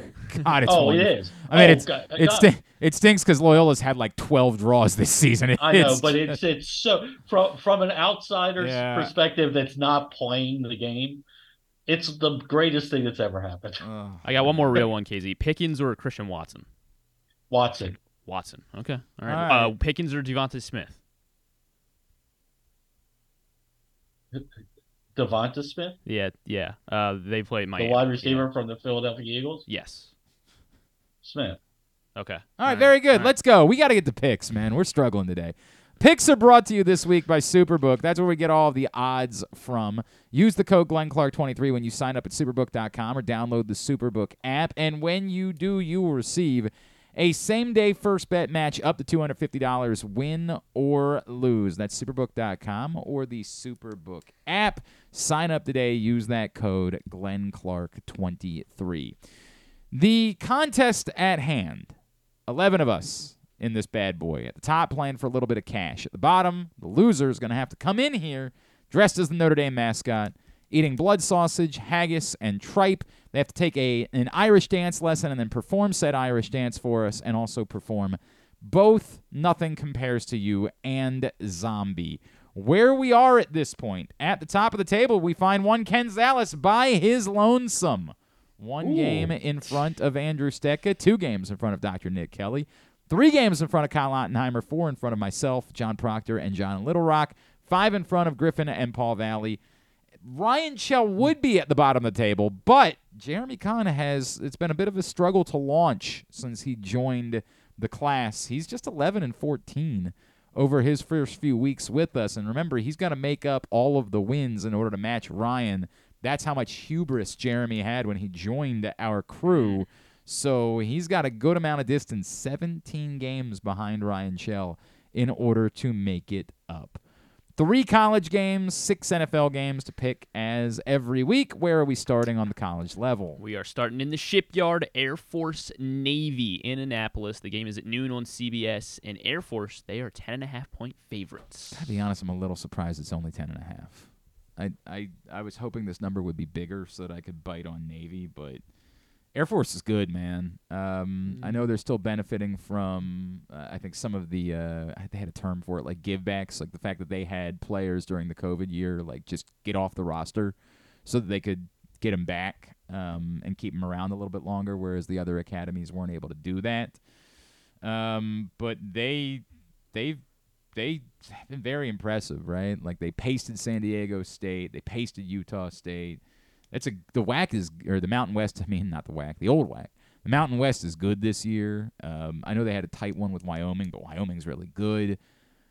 Navy's got some quarterback troubles, injury issues in particular. Their defense is really, that's the only thing is that like Navy's defense is really good, and that's the one thing that makes you believe they could keep this interesting, but ultimately I think Air Force should be more like a 2-touchdown favorite, and so I'm going to bite on the points that way and take Air Force.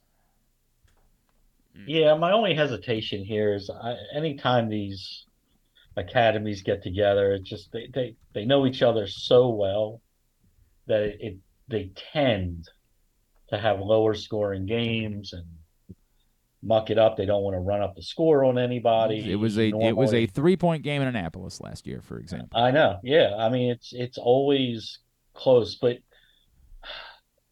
everything numerically trending and who teams have played and beaten, tells you this shouldn't be close. So I'm going to take Air Force and really hate doing it. I disagree with both of you. We know this game is going to be under, and that means it will be a closer score. Also, since 2005, Navy as a double-digit underdog, 28-16. I hear you, but those were much better Navy teams. I'm with you. I'm taking Navy. I don't like doing it. Those were Navy teams with far better offenses that you're talking about. I'm taking Navy and the under. All right. Joining me on the midshipman is John in Little Rock, of course. Ryan Schell, Andrew Stetka, and Jeremy Kahn. Well, you got the two guys that are at the bottom of the table. Then you got the Andrew's at the top, or near second place. So. Go ahead. Penn State College Game Day. And in Columbus, Penn State at Ohio State, number 7 at number 3, and Ohio State are 4.5-point favorites. That's interesting. That's low? Or do you think it should be? I thought this would be closer to like a pick'em, to be honest with you. I don't know where that love bullish on Penn State. But I just don't know where the love for Ohio State is coming from. They're Ohio State. That's fine. What have they actually done this season that has made them deserving of getting such respect? They beat a good Maryland team. Well, that's right. No, they beat a good Notre Dame team. Sure. I get that they're at home. I get that it's Ohio State. I just feel like that's too many points. I got to jump on Penn State here.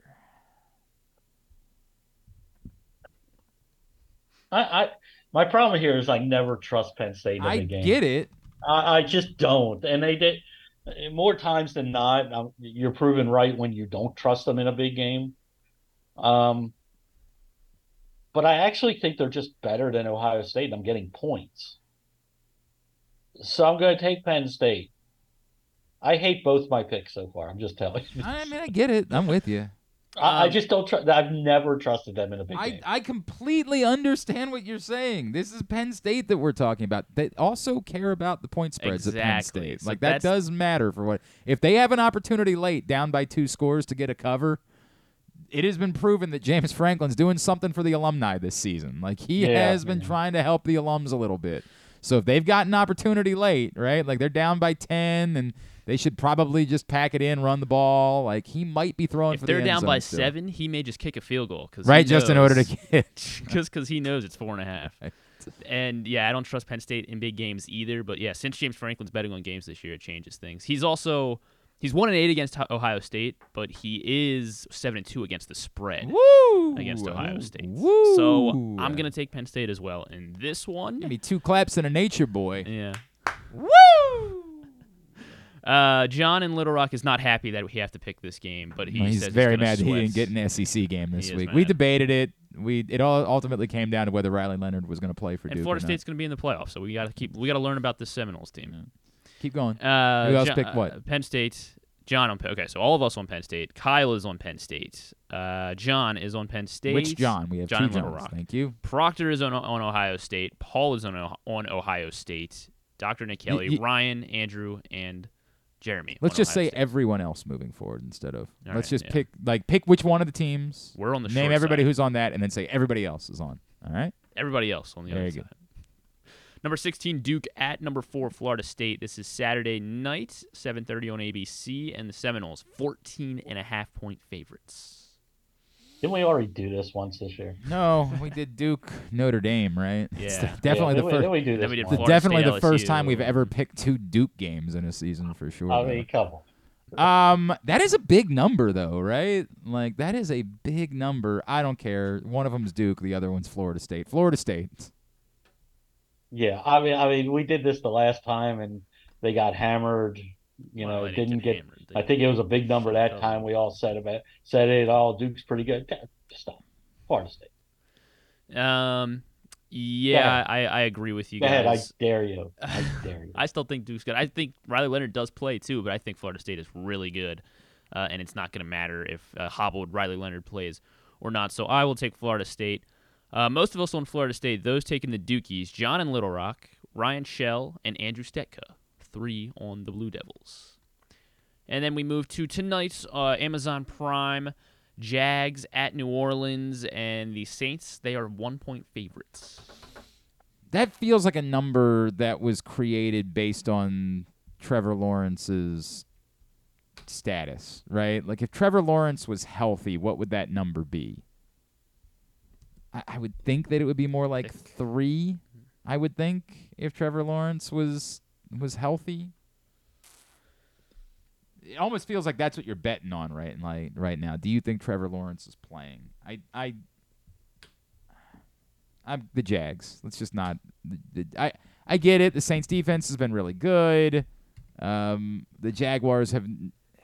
I guess last week was the first time they really looked like they were firing on all cylinders. But the Jaguars. If Trevor Lawrence plays, it's definitively the Jaguars. So I'll bet that he plays. It's the Jaguars. Yeah, he's trending like he's playing. Look, New Orleans can't score in the red zone. It just is what it is. Jamal Williams is back. Too many, huh? Jamal Williams, he's back. I know. Red zone specialist. Good. I'm My with fantasy you. team needs him. And the defense is really good, but you're picking who's going to win the game, and I think the Jaguars are the better team. They looked really good last week. I've never believed in Derek Carr, so I'll take the Jags. It's a primetime game. Unders this season are 56-36. The Saints are 6-0 to the under this season, so my pick is the under. That doesn't help us. That doesn't help me. Yeah, we need to pick a team. All right, I'll go with the Jags. Thank you. The Saints are looking for their 5th straight win, though, against the Jags. Last time that the Jags beat the Saints was 2003 when Trevor Lawrence was 4 years old. That's quite interesting. Yeah. To be fair, he didn't play in many of those games. Yeah, that's a great point. The Saints were better. We're better, yeah. Yes. We're pretty split. We all do this where we fall in love with these numbers. Like, wow, what a number that is. And then we're like, wait, it has nothing to do with the game that's being. They played 5 times. I'm guilty of this myself. We are largely split. 5 of us on the Saints, 6 to the Jags. Those on the Saints: Paul Valley, John in Little Rock, Dr. Nick Kelly, Andrew Stetka, and Jeremy Kahn are taking the New Orleans Saints. All right. Now on to Sunday, Cleveland at Indianapolis, and the Browns on the road, 2.5-point favorites. Wow.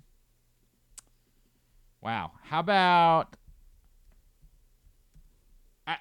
It feels like that number. Like it's bizarre that the Browns coming off what they did would be dogs against the Colts.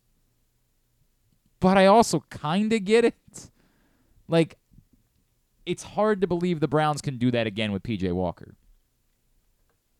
That said, the defense is as legitimate as it gets.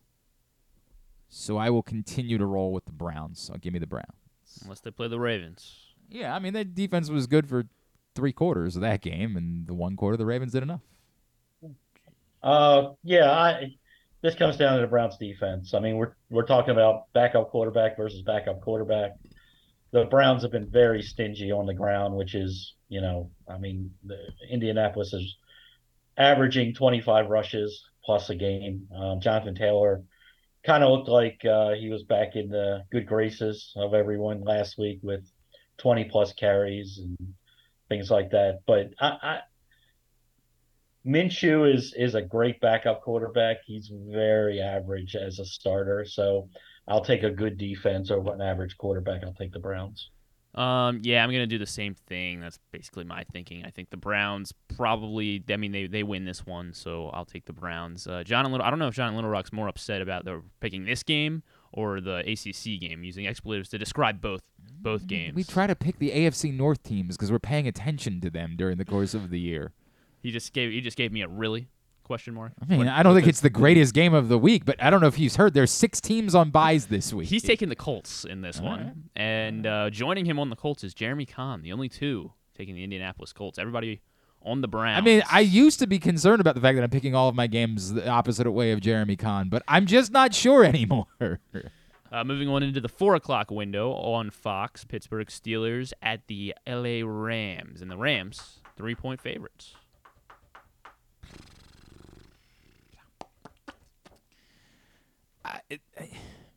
You want to do the bit where you say the Steelers coming off a bye, and there's no real home field advantage in Los Angeles. Oh, There's true. That's probably good going to be more Steelers fans there than there are Rams fans. Like, the Steelers fans travel. It's probably a destination trip on top of everything else. They're cockroaches. Like, there's probably going to be 60-40 Steelers fans for this game. At the same time, it requires me to trust that the Steelers can do anything offensively or that their opponent will have a meltdown. And I know that it's happened. It's happened a couple times this year. There's a reason the Steelers are 3-2. But I'm not going to count on it this week. Give me the Rams. Yeah, the Rams are playing good football. I know we don't know who the running back's going to be this week, but I don't know that it matters. Their passing game is terrific. They're protecting Matt Stafford. And the offense until the offense, and maybe getting Deontay Johnson back makes all the difference in the offense. It can't hurt, but the offense looks awful, and until it looks better, I can't select them to win a football game. So I'm going to take the Rams. Yeah, I don't really have. Other than the Steelers just look bad, and the Rams are they're home, not that big of an advantage, but they're playing in Los Angeles, so Pittsburgh had to travel far, and they've been having travel issues, I guess, all season too. So, whatever. I'm going to go with the Rams here. Taking the Steelers is Kyle, John Proctor, John and Little Rock taking the Steelers, Andrew and Jeremy Kahn on the Steelers as well. I think I have picked every game the opposite of Jeremy Kahn so far. Yeah. I really believe that it's been worked out so far. Clean slate opposite Jeremy Kahn this week. And then also in the 4 o'clock window, 4:25 on CBS. It's gonna be awkward when he says he thinks he's got a 9-0 week in him at some point. It's gonna be really awkward when this is the week. LA Chargers at the Kansas City Chiefs, and the Chiefs 5.5-point favorites. The other thing I think I'm doing is I'm picking a lot of favorites, and I don't like that, but this number isn't big enough. Like it's this should be over a touchdown.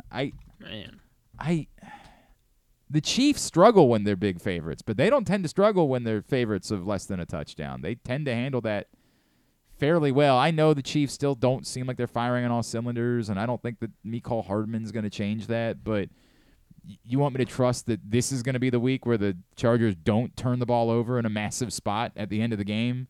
You want me to trust that this is the week where they put it all together? No chance. Chiefs. Yeah, the number's not big enough for me. Kansas City, and I actually think they win by double digits.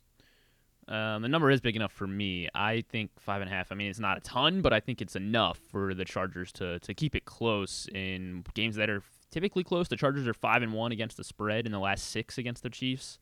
And yeah, Justin Herbert just has that weird thing where he just seems to find a cover, I feel like, especially in these division games. So I'll take the Chargers, and most of us are actually on the Chargers. On the Chiefs is Glenn and Ken, and John Proctor on the Chiefs, as well as Andrew Stetka. Everybody else on the Chargers. You guys are once again against Jeremy Kahn. We're going to be against Jeremy Kahn maybe for the rest of our lives. It's starting to seem. Yeah. Sunday Night Football, Miami at Philly. Eagles, 2.5-point favorites. I have no idea what to do with this game. This is I might as well flip a coin on this one. Do it. The thing that you would say is that Miami's playing a little bit better than Philadelphia is right now. Jalen Hurts has got to stop throwing interceptions. You're getting points with Miami. I just wonder if this is an overreaction to last week. You know, I still think the Eagles are really, really good. But if this becomes a high-scoring game, in high-scoring games, I'm not going to go against the Dolphins this year. So I'm getting points. I don't like it, but I'll take Miami. Yeah, same thing. I'm just gonna lean towards the hotter team, and I think that's Miami right now, since the Eagles are coming off a loss, obviously. So yeah, they have the more high-powered offense. When push comes to shove, I'm gonna lean towards offense at this day and age. So I will go with the Miami Dolphins over the Eagles as well. So us three on the Dolphins, as well as Paul Valley. Kyle Ottenheimer, and Andrew Stetka. Everybody else, including Jeremy Kahn. This is what a world. What a Eagles. world. What a world, man. I'm not kidding. I think it's a clean sweep. Detroit at the Baltimore Ravens. Final game of the slate. 1 o'clock. Ravens 3-point favorites. What's the deal? I've tried talking myself out of it all week. Detroit's the pick, man. I don't know why the Ravens are 3-point favorites in this game. I think the number should be 1.5. And I don't know how I'd pick it if it was 1.5. But I'm literally just picking it because I think the line's wrong. I don't think that the Ravens should be 3-point favorites against the Lions on Sunday. I don't think that they are a definitively better team than the Lions are, and you don't get 3 points anymore from Vegas just for being at home. So I think this line is wrong. Because I think the line is wrong, I'm going with Detroit. The Ravens could very well. It smells like a push, right? But at the same time, if I say it smells like a push, it says I think the Ravens are going to win, and I'm not even sure of that. So this is in my mind, the correct thing to do is to pick the team when two good teams play. Pick the team that's getting the points. Give me the Lions. So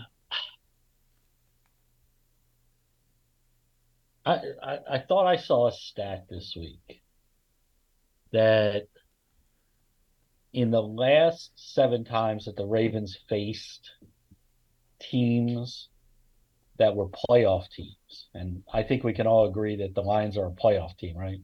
Probably, yes. Division winners. They're 1-6.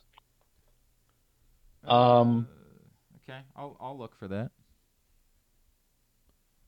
Now, I think in 3 of those games, Lamar didn't play, but kind of matters. I think I've been on the Lions all year. I think they're really, really good. They're playing really, really well. You can't get near Jared Goff right now. I'm going to take the Lions. I'm getting points. Who I think is the better football team right now. So I'm going to take the Lions. Well, I mean, this game's going to be close, and whenever they play the Lions, it feels like it does come down to a Justin Tucker field goal, and it's in because Detroit, it feels that way. That's true. That is true. Yeah. But since this Detroit team is Justin good, Tucker is not making a 60-plus yard kick in Baltimore. He could win. It's He going to be could. windy that day. What direction is the wind? 61? That's 60 plus. He Maybe can do that. 61. Maybe he sure as hell ain't making a 66-yarder. Regardless, it's going to be close. I saw this stat. Detroit is 10-0 against the spread since 2019 when they are coming off a game in which they allowed less than 17 points. They allowed 6 to Tampa Bay last week. Quite and a plus, stat. yeah, and plus, I mean, I was already on the Lions. I'm taking the Lions as well. A rare spot where I will be going against the Ravens in this one. We do have 3 takers of the Baltimore Ravens: Paul Valley, John in Little Rock, And Nick, Jeremy Kahn. Jeremy Kahn is the third one, yes. Son of a bitch. That's unbelievable. Nick Kelly's on the Lions. He sent That's me unbelievable. Wait, how did he pick the Florida State game? Who did he pick in the Florida State game? He did take Florida State. All right, so it's the only one. Yes. That's the only game. Wait, did Ken? You and I pick every game the same way this week? You guys too? pick like similar this. I a don't lot. like this. Did we? I don't know if it was I don't every like game. this. Let's see. Both We were. It was surprising Penn how similar State, we were this week. Florida. But I couldn't find the stat you were talking about. Our Browns. friend Spencer Schultz said home games, or these are in by year, home wins against teams that finished with a winning record. In 2020, they had 1 home win over a team with a winning record. In 2021, 2 home wins against a team with a winning record, and in 2022, 1 home win against a team that finished with a winning record. Now, again, Lamar Jackson misses time in there. That does matter. Yeah. Not every team that they play finishes with a winning record, so, I don't learn everything that I can learn from that stat, but, Glenn, are you wearing a Navy jacket? I am wearing And you picked against them? And I picked Air Force, yeah. Oh, I just noticed that. Yeah, I don't By know. the way, Don't bring attention to it. I don't know that the folks at Loyola would love that. I'm sorry. I just noticed it. Yeah, I am wearing it. It just, that is true. I don't don't even know what you call this. I don't know if it was coincidence or Quarter what. zip. It's not a quarter zip, is it? Because Yeah, it it comes is. up. Looks this like is a quarter zip. It's like a I turtle, can't tell. but it's like You're sitting down. It's like a turtleneck. It's like Is it? yeah, it comes all the way up here. Like Well, yeah, but that kid said, how far does the zipper go down? No, I get what you're saying, but the zipper starts up It's above a quarter where- zip. I think it starts above where a typical quarter zip By starts. the way, Can I get extra points if I take the bye minus 3.5? Oh, stop it, you. Stop it. You finally feel good about yourself because you called a Maryland game. Got one. Finally got one this year, didn't But it's the one we always get, right? Finally got one. All right, pal. Fantasy pros. I will need more help from you because I got to figure out. Yeah, we all need help. Everybody's hurt and everybody's on bye. Yeah, Because I got to massage for my. some reason, as we complain all the time, the NFL for some unknown reason teams. just skips a week of bye, so we have to have 6 this week. 6 teams on buys this week. They just want to make fantasy more interesting for us. I'm going to inevitably. I think what I figured out I'm going to do is if McCaffrey doesn't play, then I'll play Osborne and I'll have to drop Jeff. I don't know what I'm going to do. I don't know what I'm going to do because I can't go into Monday without knowing if Christian McCaffrey's playing or not. This is going to be a real problem for me. Keep us posted. When he practices in full tomorrow, you'll be. Yeah, I can make a decision at that point. All right, buddy. At Fans Thanks, Fantasy guys. on Twitter. We'll Twitty. see you. Thanks, pal. Okay. Ken Zalis with us as he is every week for picks. We'll get him up at glennclarkradio.com. I gotta remember how to talk. I just think I said next week's for picks. I don't know what's going on here. My brain, my mouth, they got a fire on synapses, and it's just not happening anymore. It's very frustrating for me. Programming update for today. First of all, today's show brought to you by the Baltimore County Police Department. They are hosting a community and hiring event coming up on Saturday, October 28th, which is 1 week from this Saturday. So not this coming Saturday, but the following Saturday. Get to the Public Safety Building, 700 East Joppa Road in Towson. If you're thinking about a career in the Baltimore County Police Department, you can go through the entire process. Written test, agility test, application process, all of it. Talk to members of the specialized units about career paths that might be available for you within the Baltimore County Police Department. Call 410-887-4584 or go to joinbaltimorecountypd.com. But if you're not thinking about a career in the Baltimore County Police Department, it's still a great day to get over because it's just a nice, safe environment for the kids to put their costumes on and go around and get some candy, as it is a trunk or treat event for the community as well. So again, 1 week from this Saturday, 700 East Joppa Road in Towson, the Public Safety Building with the Baltimore County Police Department. Here's what we're going to do right now. We're going to take a break. We're going to come back in. We're going to do Tidbit and Tubular.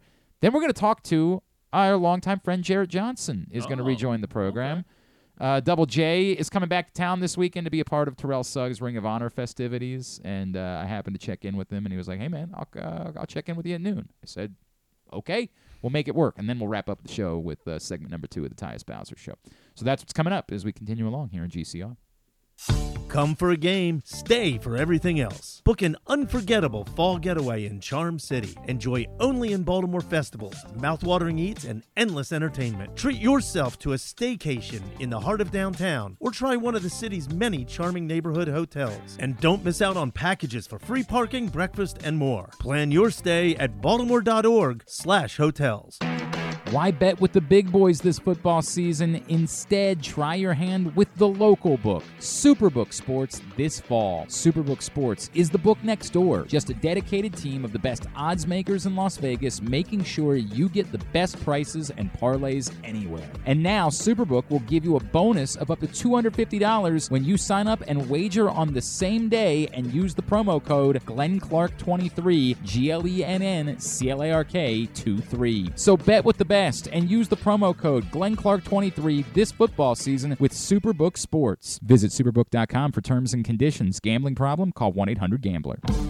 6 chicken tenders made from fresh, never frozen Royal Farms world-famous chicken, a family-sized order of Western fries, honey mustard dipping sauce, and a 2-liter bottle of Dr. Pepper. It's Royal Farms' new Tucker's Tenders Meal. It's Justin Tucker's favorite, and at only $19.99, it'll be your favorite meal, too. The new Tucker's Tenders Meal, available only at Royal Farms. Now you can kick back, relax, and eat like a champion. Real fresh, real fast, Royal Farms. Gambling can be a fun and entertaining experience, but there are risks involved. If you're planning on betting on the game at the casino or on your phone or computer, know your limit, stay within it. Set a budget and a time to stop. Remember, gambling isn't a financial solution, and it doesn't mix well with alcohol or drugs. Know the risks and have a plan before you begin gambling. For free and confidential services, call 1-800-GAMBLER 24/7 or go to helpmygamblingproblem.org. The Maryland 5-Star returns to iconic Fair Hill October 19th to 22nd, marking the next chapter in Maryland's equestrian tradition. Best described as the triathlon of horse eventing, you won't want to miss this thrilling sport. Enjoy a fall festival with local fare, retail vendors, and tons of family fun. Come for the event and stay for the experience in Cecil County, home to the Chesapeake Bay waterfront with vibrant small towns and accommodations to suit every desire. It's the place to be in October. Visit Maryland5star.us for tickets.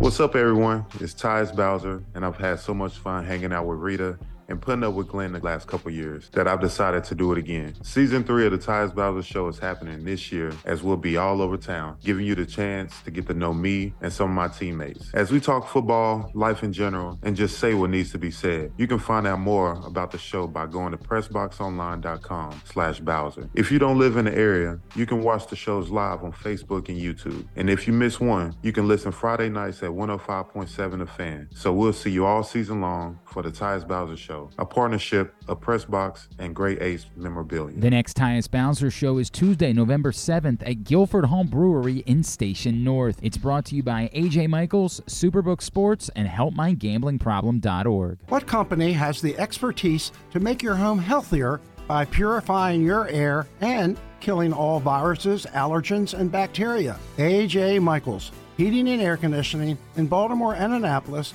ajmichaels.com.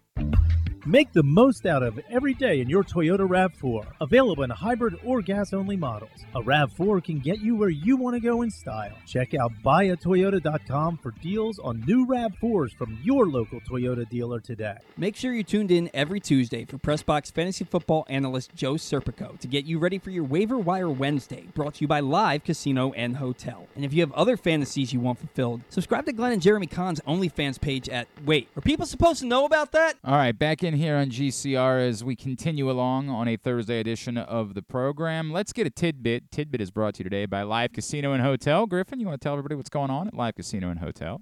Yeah, the second chance to win drawing is going on. Maybe luck wasn't on your side in a recent bet at the FanDuel Sportsbook at Live Casino and Hotel Maryland. Well, you can get ready to turn those losses into winning opportunities with the second chance to win promotion between now and January 4th, 2024. All Live Casino and Hotel Maryland Rewards members will be able to enter their losing bet slips into the second chance to win drum, and 2 nights a week, 20 different winners will be chosen. Prizes ranging from Live Casino and Hotel Maryland apparel, sports and social, ultimate happy hour, cash, and free play prizes worth up to $500. Drawings will be held every Thursday and Monday over at the FanDuel Sportsbook at Live Casino and Hotel Maryland. At Arundel Mills, must be 21. Please play responsibly. For help, visit mdgamblinghelp.org or call 1-800-GAMBLER. What you got? For tidbit today, we have so Asia Wilson. She became the 6th player in WNBA history to be the number 1 overall draft pick, league MVP, and finals MVP. To win all three, or to win a finals MVP, to win an MVP award, and be the first overall pick. You try to guess the other 5, or name 1 or 2 of them.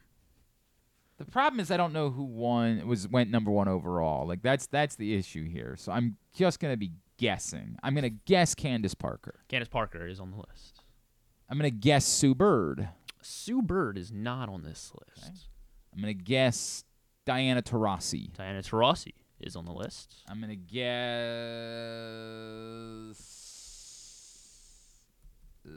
I guess we could go all the way back to like Rebecca Lobo. No, not Rebecca Lobo. She might predate the draft era, honestly. How about Brittany Griner? Not Brittany Griner.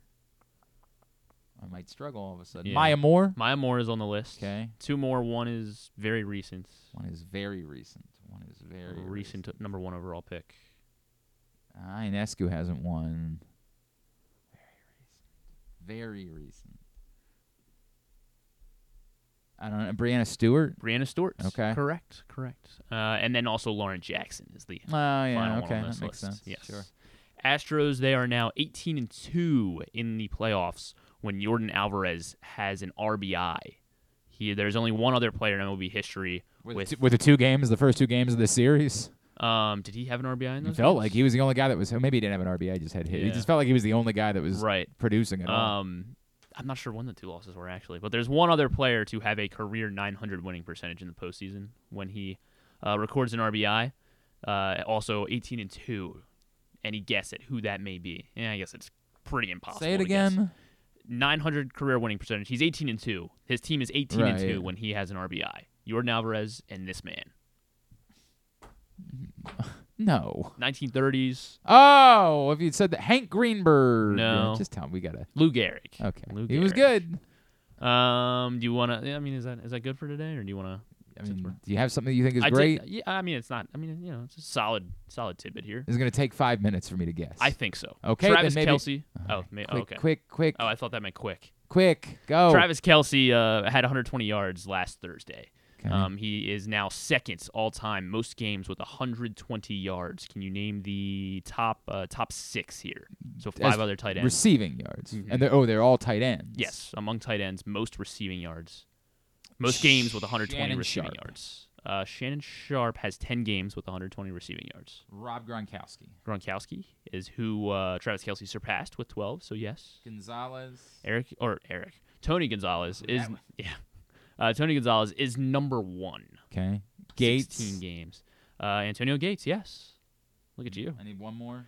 You do need one more, and this is the toughest Witten. one. No, not Jason Witten. Vernon Davis. Got to go way back. Way back. Ozzie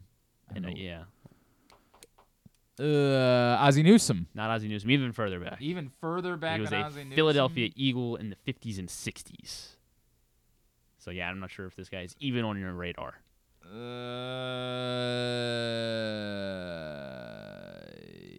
Harold Carmichael is well after that.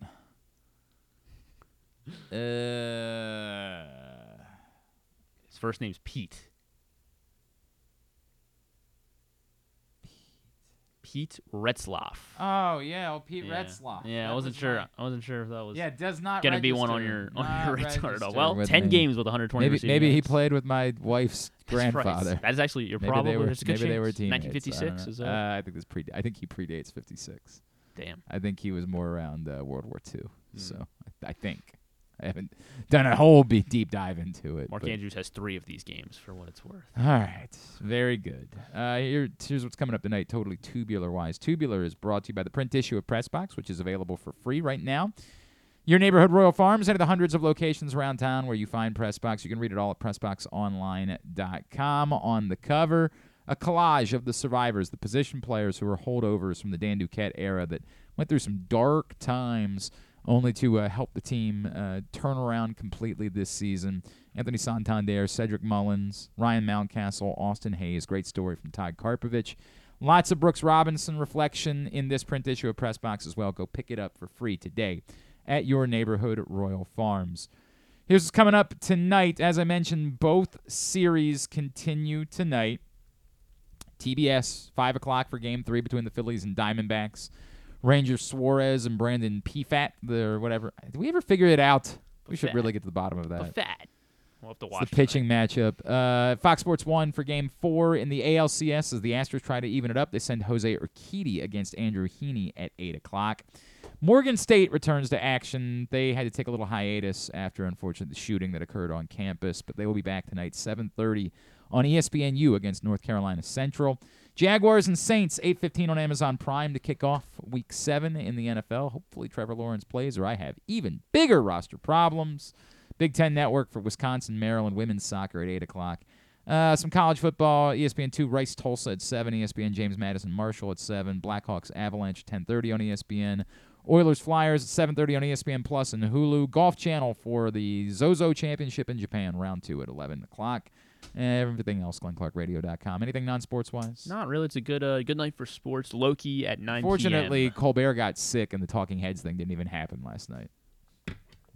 Just cancel it all. Unbelievable. Just cancel it all, right? That's it? What if they're playing That's all you got? Yeah, that's all I got. Okay, Loki on very Disney good. Plus. Check it out. All right, Tubular was also brought to you today by, this one was brought to you by your local Toyota dealer and buyatoyota.com. The Toyota Tacoma comes in a range of models and trim lines, so you can choose the perfect Tacoma to reflect your unique personality and driving habits. Check out buyatoyota.com for deals on new Tacomas from your local Toyota dealer today. Before we get out of here today, we will bring you segment number 2 of the Tyus Bowser Show from Mother's North Grill this week, featuring Jadeveon Clowney, including we got a little bit more into the legendary hit against Vincent Smith in Michigan all those years ago. We'll get to that here coming up before we wrap up today's show. But this weekend, Sunday, the Baltimore Ravens will induct Terrell Suggs into their Ring of Honor, and I happened to see that our next guest is coming back to town, and it's been a little while, man. We haven't caught up with him in quite a bit.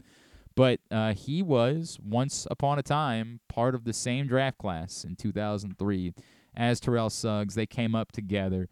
He is the man himself, Double J, Jarrett Johnson, and he's back with us now here on GCR. Jarrett, it's Glenn. It's great to catch up, brother. Hope you're doing great. Thank you for taking a couple of minutes for us.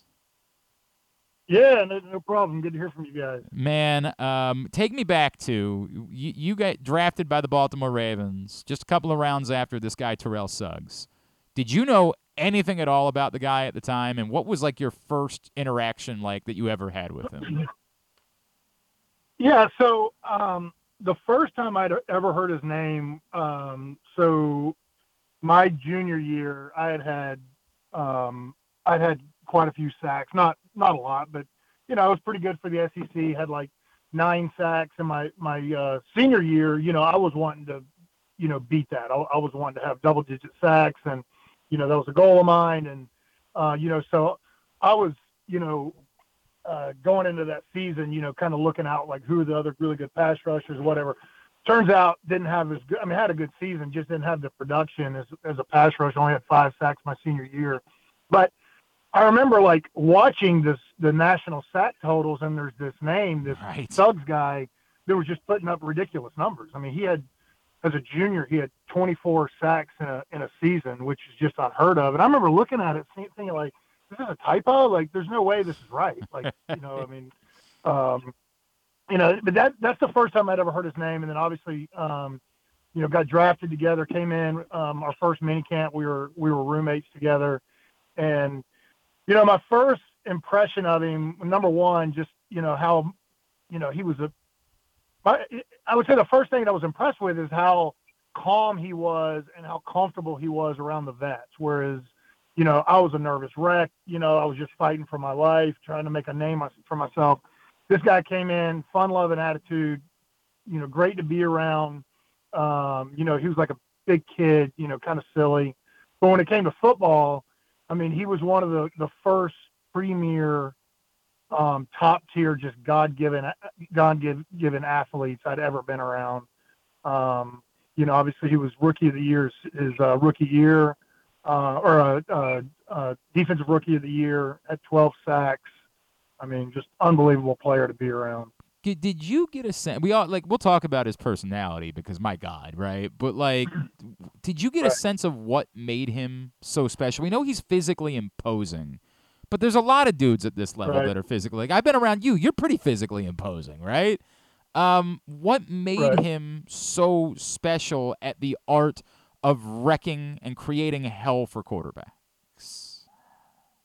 Well, I would say, he came into the league built as a pass rusher. When you watched him play at Arizona State, we used to call it the Sis 11 technique because he was so wide. He was almost outside of the frame of the game film coming off that edge. And that's what he did. He was an up-the-field pass rusher, and that's what he came in as. But what made him great is the ability to take that skill set that he had, that dominance that he had, but then adapt and become really good in pass rush. Yeah, become really good in the run-stopping game, being able to run blitz packages. I played with Dwight Freeney for 3 years in San Diego, and he was an elite pass rusher, but he just did one thing. I mean, he got wide and he screamed off the edge. When it came to the run and all the other things, he really wasn't that interested. He was still a great player in his own right.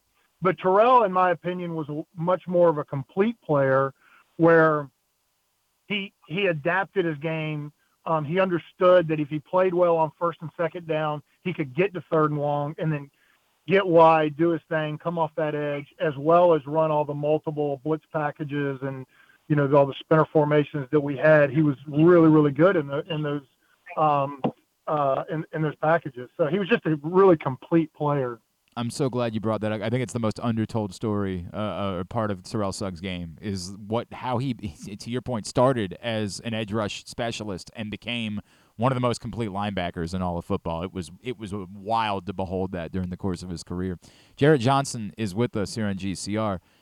Jarrett, I feel like when you bring up him fitting in seamlessly with the veterans, it speaks to what everyone knows of who Terrell Suggs was. And this was a big personality team, right? Like when you guys arrived, it was still just on the heels of them having done Hard Knocks before that. And like we all saw these personalities on this team. Do you feel like in order for him to have been the player that he was, he had to also be able to be the personality that he was? Yeah, Terrell was a perfect fit for us, because we had so many, like you said, so many personalities, so many intense personalities, Ray and Ed and some of the other characters that maybe didn't carry such a high-profile name, but we had a lot of really intense players in the locker room. But to offset that, you had your characters. Your guys are always playing jokes or, just keeping you laughing, keeping things light. And the season is so long and everybody's dealing with injuries. Everybody's dealing with things back home or off the field. Everybody's under pressure. It's a high-stress game. So if you don't have that ability to laugh and cut up and relax, it makes the room so much better. And Terrell was such a good counterbalance to the intensity that particular team had. It was a perfect fit. And, I think early on, Terrell, as he was, even though he had a bunch of production early in his career, he wasn't starting. He was a role player. He was coming in on third down. He was a top 10 pick, so there was a lot of pressure on him. And I think early on that pressure affected him, but it allowed him, his personality, gave him time to develop. He morphed into early on. He was just able to focus on his play and not have to worry about, being the face of the franchise, because we already had that. Right. We had 2 or 3 guys that you could call the face of the franchise. And then over his career, he did, especially after I left and Ray retired, he became that guy. He became, the voice, the leader, the stand-up veteran. But for his first, I would say 7 or 8 years, he could just relax and be Terrell and just do what he had to do and just kept things light, kept things fun, as well as being extremely productive. Do you feel like there's a chance, by the way, that like somehow he didn't even get fully appreciated for his greatness because, as you point out, he was sharing a defense with, 2 of the greatest players in the history of football, and like that somehow, well, everybody talked about the Ravens' defense, that maybe Terrell Suggs never fully got all of the respect that he should get as one of the best players in all of football because everybody was talking about Ray and Ed for so many years. Yeah, maybe. I don't know. I mean, in my mind, he's top 3 in the franchise history as far as defensive players go. So if I think if you don't give him his respect, you're not really paying attention and seeing just how dominant he was, how multiple he was, how much of a complete player he was. But anybody, you're always going to fall prey to that when you play with a personality like a Ray and an Ed and some of those other ones. And it's I don't think it's a knock on anybody. It's just the way it is, and Ray and Ed deserve that. They earned that. They were those players. So, okay, you said jokes, right? Do you have any stories that you could tell? Because I'm sure there are some that you cannot, right? I have no doubt there'd be some like, bro, that one's going to the grave. Like, that's just the way that it goes. But are there any that you could tell? Because everyone knows that this is, this is who this man was. Do you have one that you would be willing to share with us? I'm trying to think off the top of my head. There was a lot of good ones. He was, they stole the I can't remember if it was Art's golf cart or one of the equipment guys' golf cart that they used to run equipment around. It was in the indoor facility, and somehow they squeezed it into the double doors from the indoor facility into the hallway and managed to get it all the way to the linebacker's position room. They drove the golf cart all the way through the facility. My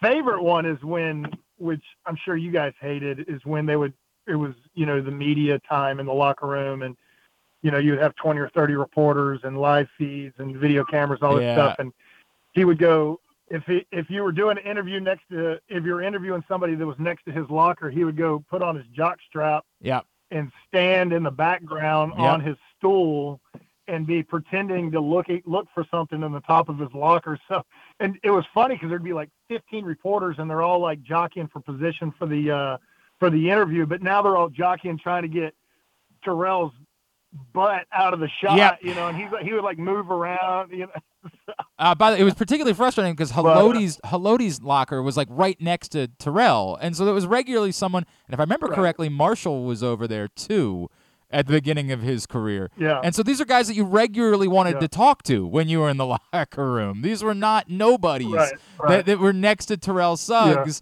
and you always had to deal with these types of things. Yeah. Yeah. I'm trying to think of some other. There was a lot of good ones. It was a ton of fun. I'm imagining that at some point it would have been his goal to actually have gotten multiple golf carts and try to have created golf cart races down the hallway at some point, and I don't know if that ever occurred, but that would have been would have been really great, man. Double J, let me get caught up with you, right? Like, I know it's been a few years since you've been in Baltimore. You said, I'm getting out of this thing, man. I'm just gonna go have a life. I'm not doing football all the time anymore. What's going on with you? How are things in your world? Yeah, we're good, man. We just, doing the dad thing. I got two kids play soccer and tennis. We're busy with them. But yeah, I was doing radio, traveling with the team, and we were actually moving back and going full time back in the ball, with the personnel department. And COVID kicked off, and whole world shut down, and we didn't even know if there was going to be an NFL season that year. So ended up not making the transition.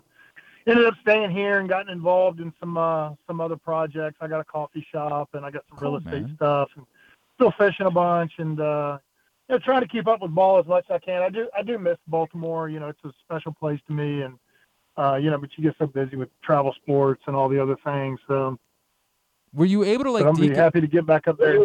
Were you able to decompress and spend the Sunday like not watching football and just be like, bro, I'm just gonna go fishing today and not think about it? Or did you still find yourself like obsessively watching every game, and instead, because you're not talking about them on the radio, you were like talking about them with your kids, and they were like, Dad, we don't care this much, man. Like, I know.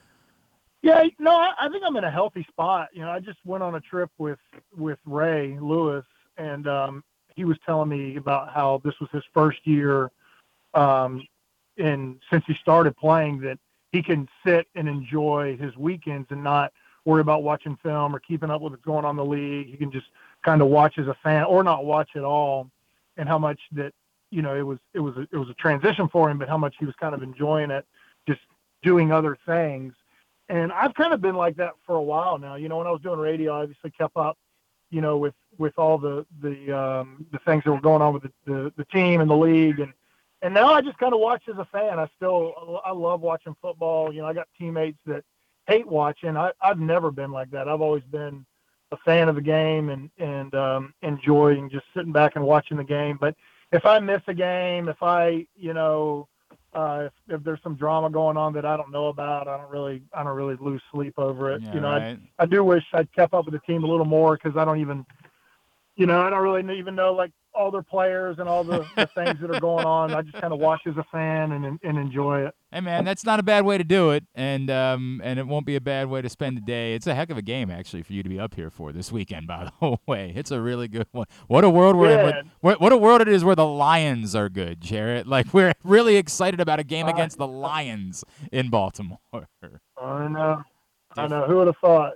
But that's the beauty of the league, is it always kind of counterbalances, and bad teams can't be bad forever unless they're Cleveland. But everybody else seems to find a way to.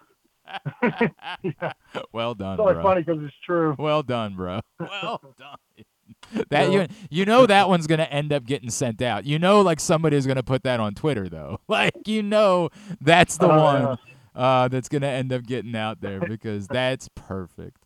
It'll be great to see you. You're doing one of the tailgates on Sunday, right? Like you're gonna be over hanging out with one of them. I think?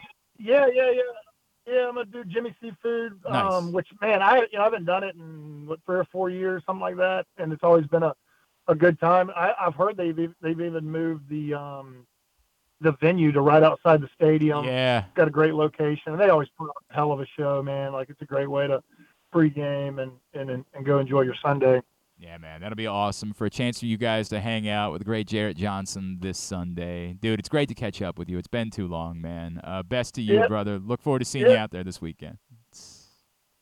Yep, sounds good. Have a good one. Thanks, buddy. Double J, Jarrett Johnson with us here on GCRs. He's headed back to Baltimore as the Ravens will put his former teammate and draft mate, Terrell Suggs, in the Ring of Honor this weekend.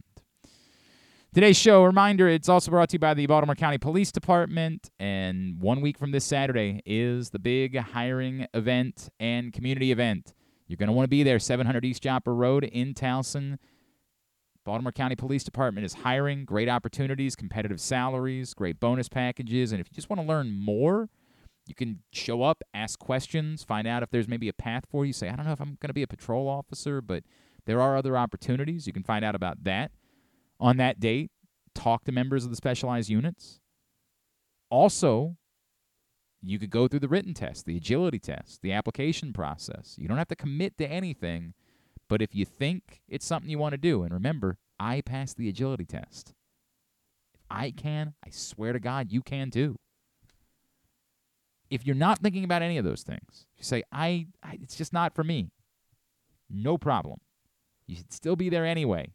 Because it's a trunk or treat event and a chance for your kids to get their costumes on and come out and get some candy in a nice, safe environment with the Baltimore County Police Department not this Saturday, the following Saturday, the 28th, at the Public Safety Building. Find out more, join BaltimoreCountyPD.com or call 410-887-5542.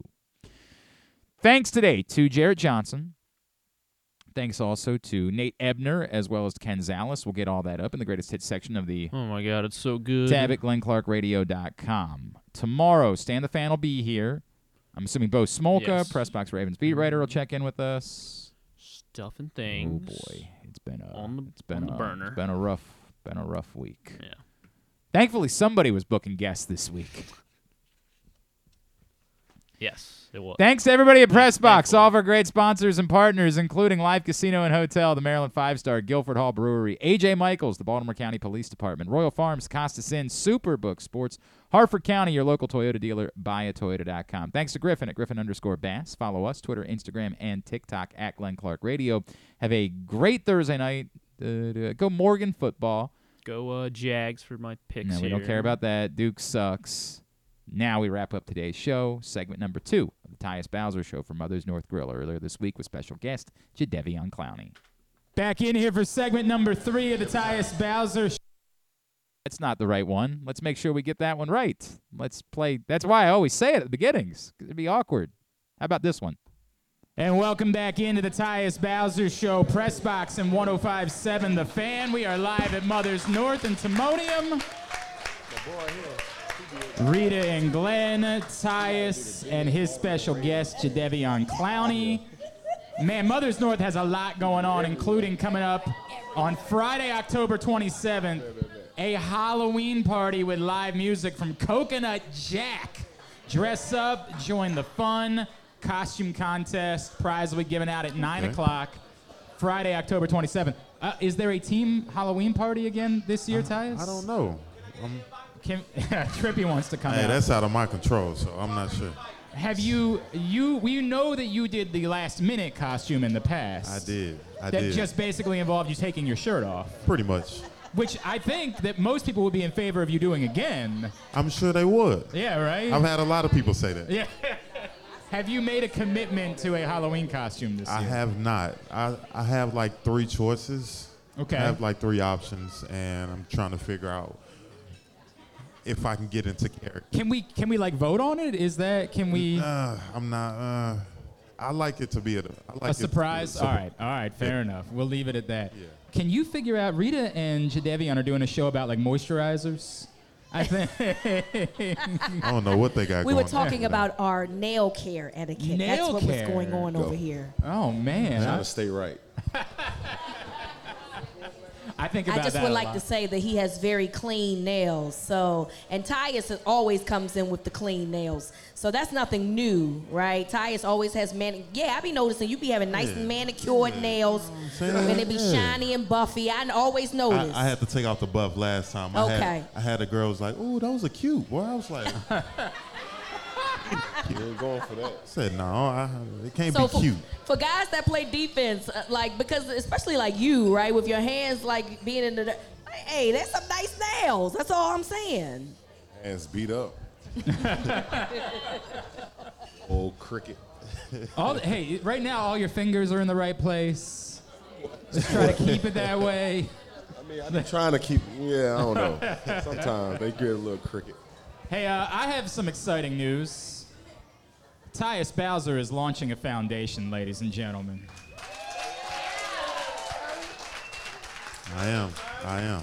We've been waiting for this day, man. We have, man. I know you've been excited about this. Absolutely. You want to tell everybody about like that we know so far, because I know we don't know all the details yet. Yeah. But like, there's a big launch party coming up. Yeah, I have a big launch party. November. And Glenn and I will be there. Yes. I don't need an invite. I will show up. I appreciate that. Oh, okay. I appreciate You know Miss Wanda's showing up too. Oh, yeah. And you already know my mama Absolutely. coming, so we Yeah. will be there whether you get us an invite or not. Absolutely. But, Thank you. It's November 17th, and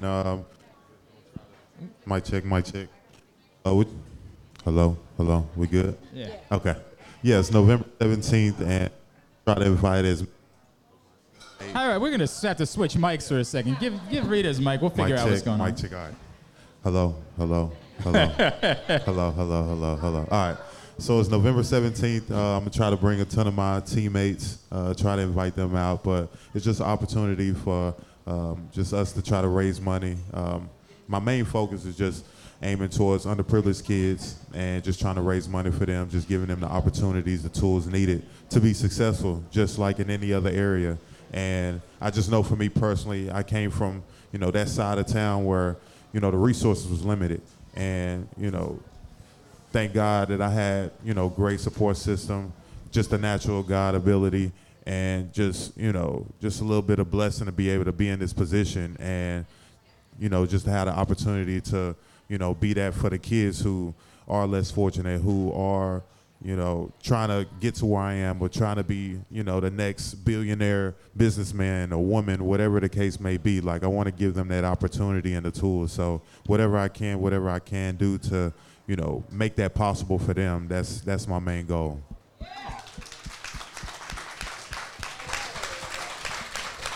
November 17th. November 17th. At the Inner Harbor Hyatt Regency. Yes. And in the next week, there's going to be some more details that are going to be coming out. They're going to be more official about how to get, how you can support it, tickets, all those things. Absolutely.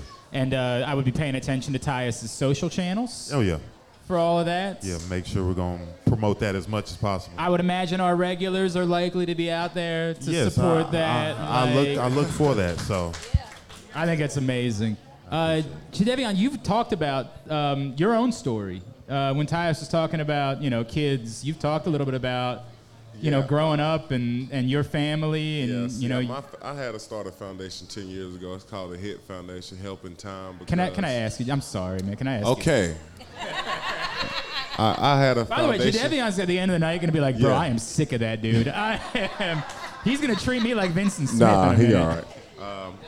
I had a foundation. I started it up about 10 years ago when I first got drafted. It's called the HIT Foundation, and it's Helping Time. It's really for single family homes, because I grew up without my dad. He was incarcerated for 15 years. when I was born. I didn't see him until I got into the 9th grade, and so I always try to help kids that grew up with a single-family home parents, and I've been doing pretty good over 10 years of my career, giving back, having Christmas drives for kids back home, and even in the teams I've been playing for. So hopefully I can keep that going here and try to do it this year and try to give back. That's awesome, man. We love that. That's great. Is there a website or anywhere that we could point people to if they wanted to support what you're doing? I'm going to get it set up here, man. I got to talk to my foundation leader, my mom, and I'm going to try to get it back going the way I want it going. Because since when I got hurt the year before, I kind of fell off of it a little bit. So I just want to get it back going the way I usually been doing it myself, donation all my money out of my pocket, just really taking care of kids. I do Christmas drives back home every year. I just give like $50,000 and bring out like random drawings for kids in my neighbor city, and just been doing that. Then I did it in Cleveland twice, and just going in my pockets, really doing it. And I've been blessed to make pretty penny in the National Football League. So it really haven't been bothering me $20,000 or $30,000 a year just doing that. I kind of enjoy it myself. That's awesome, man. That's awesome. All right, so Rita read ahead a little bit at the beginning of the show.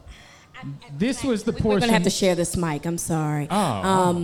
Yes, I did. We were supposed to talk about the hit now, but I was so excited about it because I still remember it like it was yesterday that I wanted to talk about it then. So I'm sorry. Because Rita already handled it, this is the only thing I'll follow up with. Is there any other hit that you've had in your life that you would say, like, I actually think that one was better? I think that one was. I hit a guy in Tennessee when I was playing in college, and I hit a guy for the Atlanta Falcons, like my rookie year. I caught real good, a couple hits, and I was like, them probably was better hits, harder, but the helmet just didn't come off. There's nothing like it. There's nothing. Nothing like that. That's the only thing that kept it from not making it big. I've been trying ever since to get another one of them hits.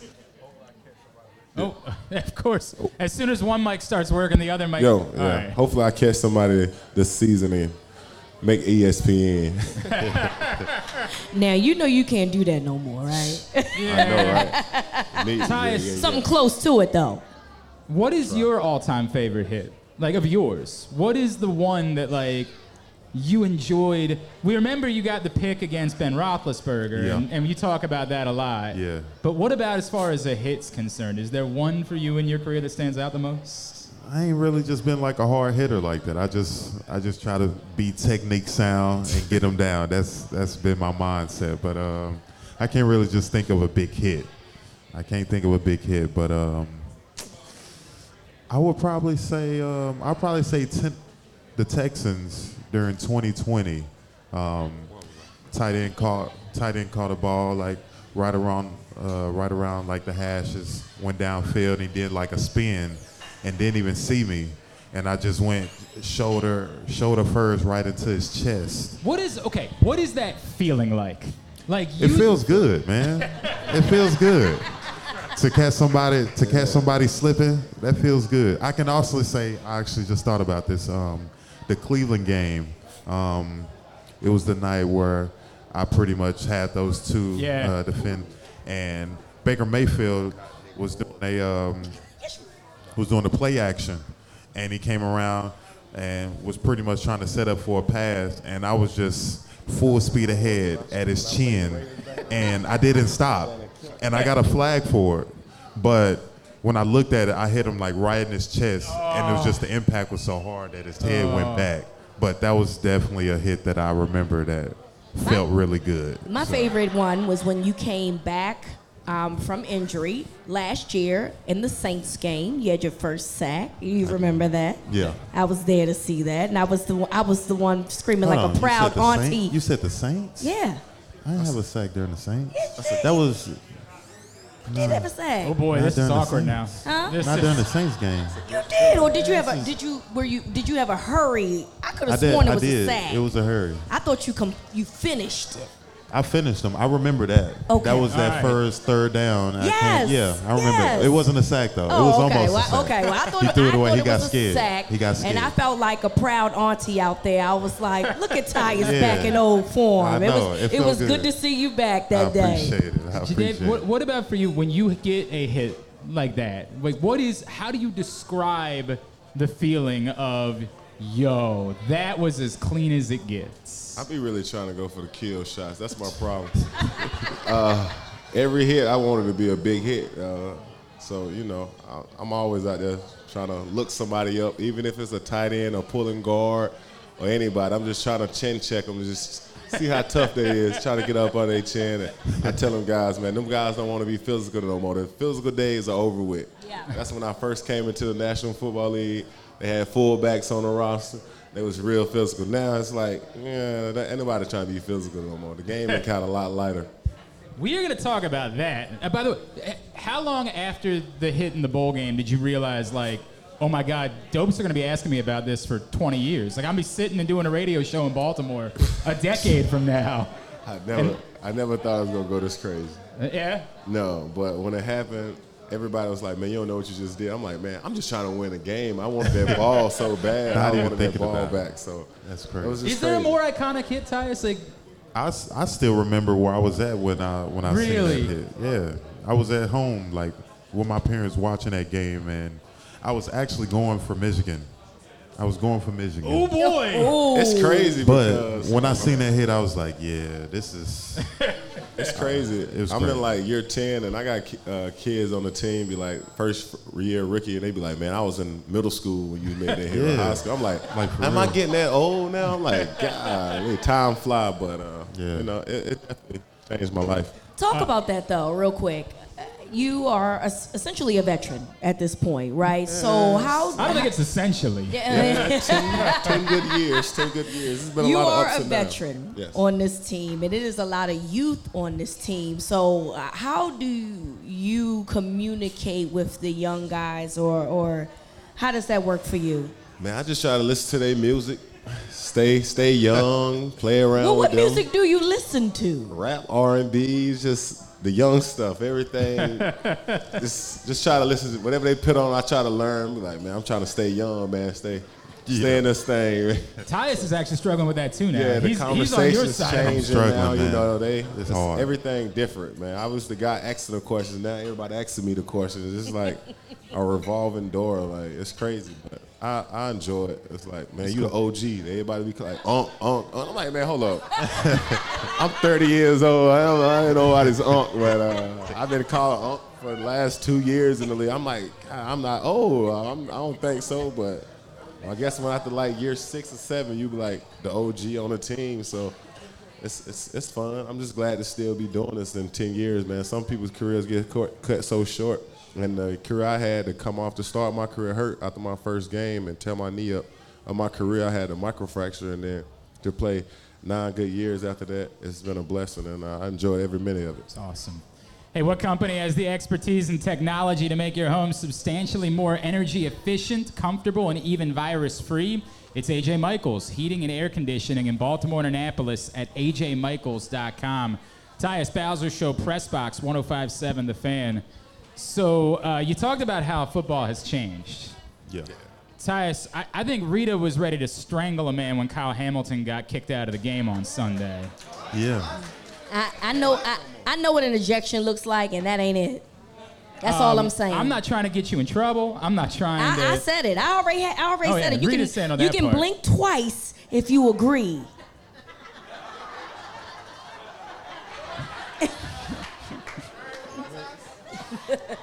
But the way that football has changed is more what I wanted to talk about so that we don't get you in trouble. Yeah. They're also now looking, what is it, the hip drop tackle? Yeah. Is now the NFL's looking to get rid of that. The who? The hip drop tackle? Oh, what Matabike be doing? No, Matabike was full body weight, right? Yeah, Matabike was full body weight. Matabike was full body weight. That was I feel like different. They make it But- so hard. It's a tackle, man. I mean, it's a make it tackle. hard. Yeah, That's what I'm like. Are we at a point now where it's like Yeah, impossible? Yeah, pretty much. To hit the quarterback anyways, because you can't hit them above in the head, and you can't hit them below the waist, like in their legs, so that's like a flag. So it's like really like you got to be soft with them guys. You can't fall on them. That's why I'm missing so much. You feel me? I'd rather lay on them. I'd rather just smack them and get it over with. But you just got to tackle them a proper way now. You can't fall to the side. I feel like you can hurt yourself You more have to now. gently lay him down, tuck him you into gotta- bed. Yeah, It's Get him some hot I tea. think It's Kevin not Hart like did a it little normally thing was. like that. I think he did. Game changer. Like I said, the physicality of the game definitely has been toned down. Them guys getting paid $200 million now. So it's like, we don't want y'all to hurt them. Everybody want to see them on Sundays. Like, everybody play to see their quarterback play. But they hurt the defensive linemen and the guys that's trying to get them because we don't want to get hurt trying to tackle them. Like, we trying to twist our body tackling them. I see guys tear their ACLs, hurt their knees and ankles trying to protect the quarterback. And it's kind of hard, but it's not going to change. How do you, in the moment, like, do you even have to think about it? Like, do you just have to say, dude, I'm going to go hit this dude, and if they throw a flag on me, they throw a flag on me, so be it. I want my sack, so it's like, I better not mess this up. Like, I get there. I don't do all this work to get there and get him down and get a flag for them to take it away. So it's like, that's a fine line. I'm like, let me get there. Okay, let me slow down and tackle him. Not miss, but let me take him to the ground the proper way without a flag. It's crazy. It's a different game. Have you ever missed one because you're like, Yeah. Yeah? Yeah. I missed at least like 2 of them where I'm like, I need to make sure that I need to turn this certain type of way, or I got to put both of my hands down so I'm not putting my entire body weight on the quarterback. And it was just all of a sudden you turn around, you're like, flag. Yeah. Flag, or he's gone. He done figured out a way to get out of it. And it's like, man, forget this, man. I'm just going to have to hit him at this point. Like, it is what it is. Jadeveon, you guys used to have to go after Lamar Jackson. Man. Hey, that's what I told him when I got here. I said, I'm 30 years old now, man. I ain't like I used to be, so I ain't got to chase you no more. That's a tough task, going into the game. You game playing for somebody who can, no matter where you at, he can juke you, get away from you. It's like, it was a hard task all these years playing against that guy. But now that I'm here, I love to watch other people do it. It's like, I know I'm going to get a first down out of him. Like, I don't have to worry about nothing. Yeah, see, he done pulled it up on me. See, I remember that. And the thing is, the backup is just the same. Like, we played against him. I was like, man, them boys they got nice feet on them, man. It's a team effort when you tackling them. We all need to be there. I need help. Yeah, come on. So I always tell them, come with me. Hurry up, get here, because I don't want to look bad. I don't want to be on the ground, but I done probably ended up on the ground like 2 or 3 times playing against him, trying to get them legs. But great quarterback. That's why he get paid what he paid. No doubt, man. No doubt. All right, make some more noise for Tyus Bowser, Jadeveon Clowney. Hey, Rita, you asked for it, and Grade 8's Memorabilia has made it happen as they are hosting a Beyonce brunch. Beyonce! I'm excited. Saturday, December 2nd at Horizon Cinemas Aberdeen, including a private screening of the Renaissance movie, a catered brunch, a Beyonce karaoke contest. I'm winning that, baby. What's your go-to? Oh, that's over. That's over. What you doing? Because nobody is beating me, okay?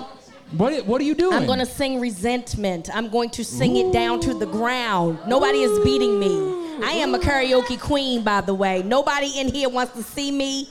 Just understand, I will beat you at karaoke. If the Ravens, it's personal, huh? If the Ravens win the Super Bowl, you're gonna come back and do it live on the Tyus Bowser. I will do a full concert. All the songs y'all want me to do, I will do it. I will dress up. I will do like Prince and I will do everything. Whatever y'all want, I got it. Plus glam sessions, popcorn and drinks. Get your tickets, grade8smemorabilia.com with the number 8. When we come back in, we will look ahead to Detroit on Sunday. And I got to get Tyus' thoughts on the new Drake album.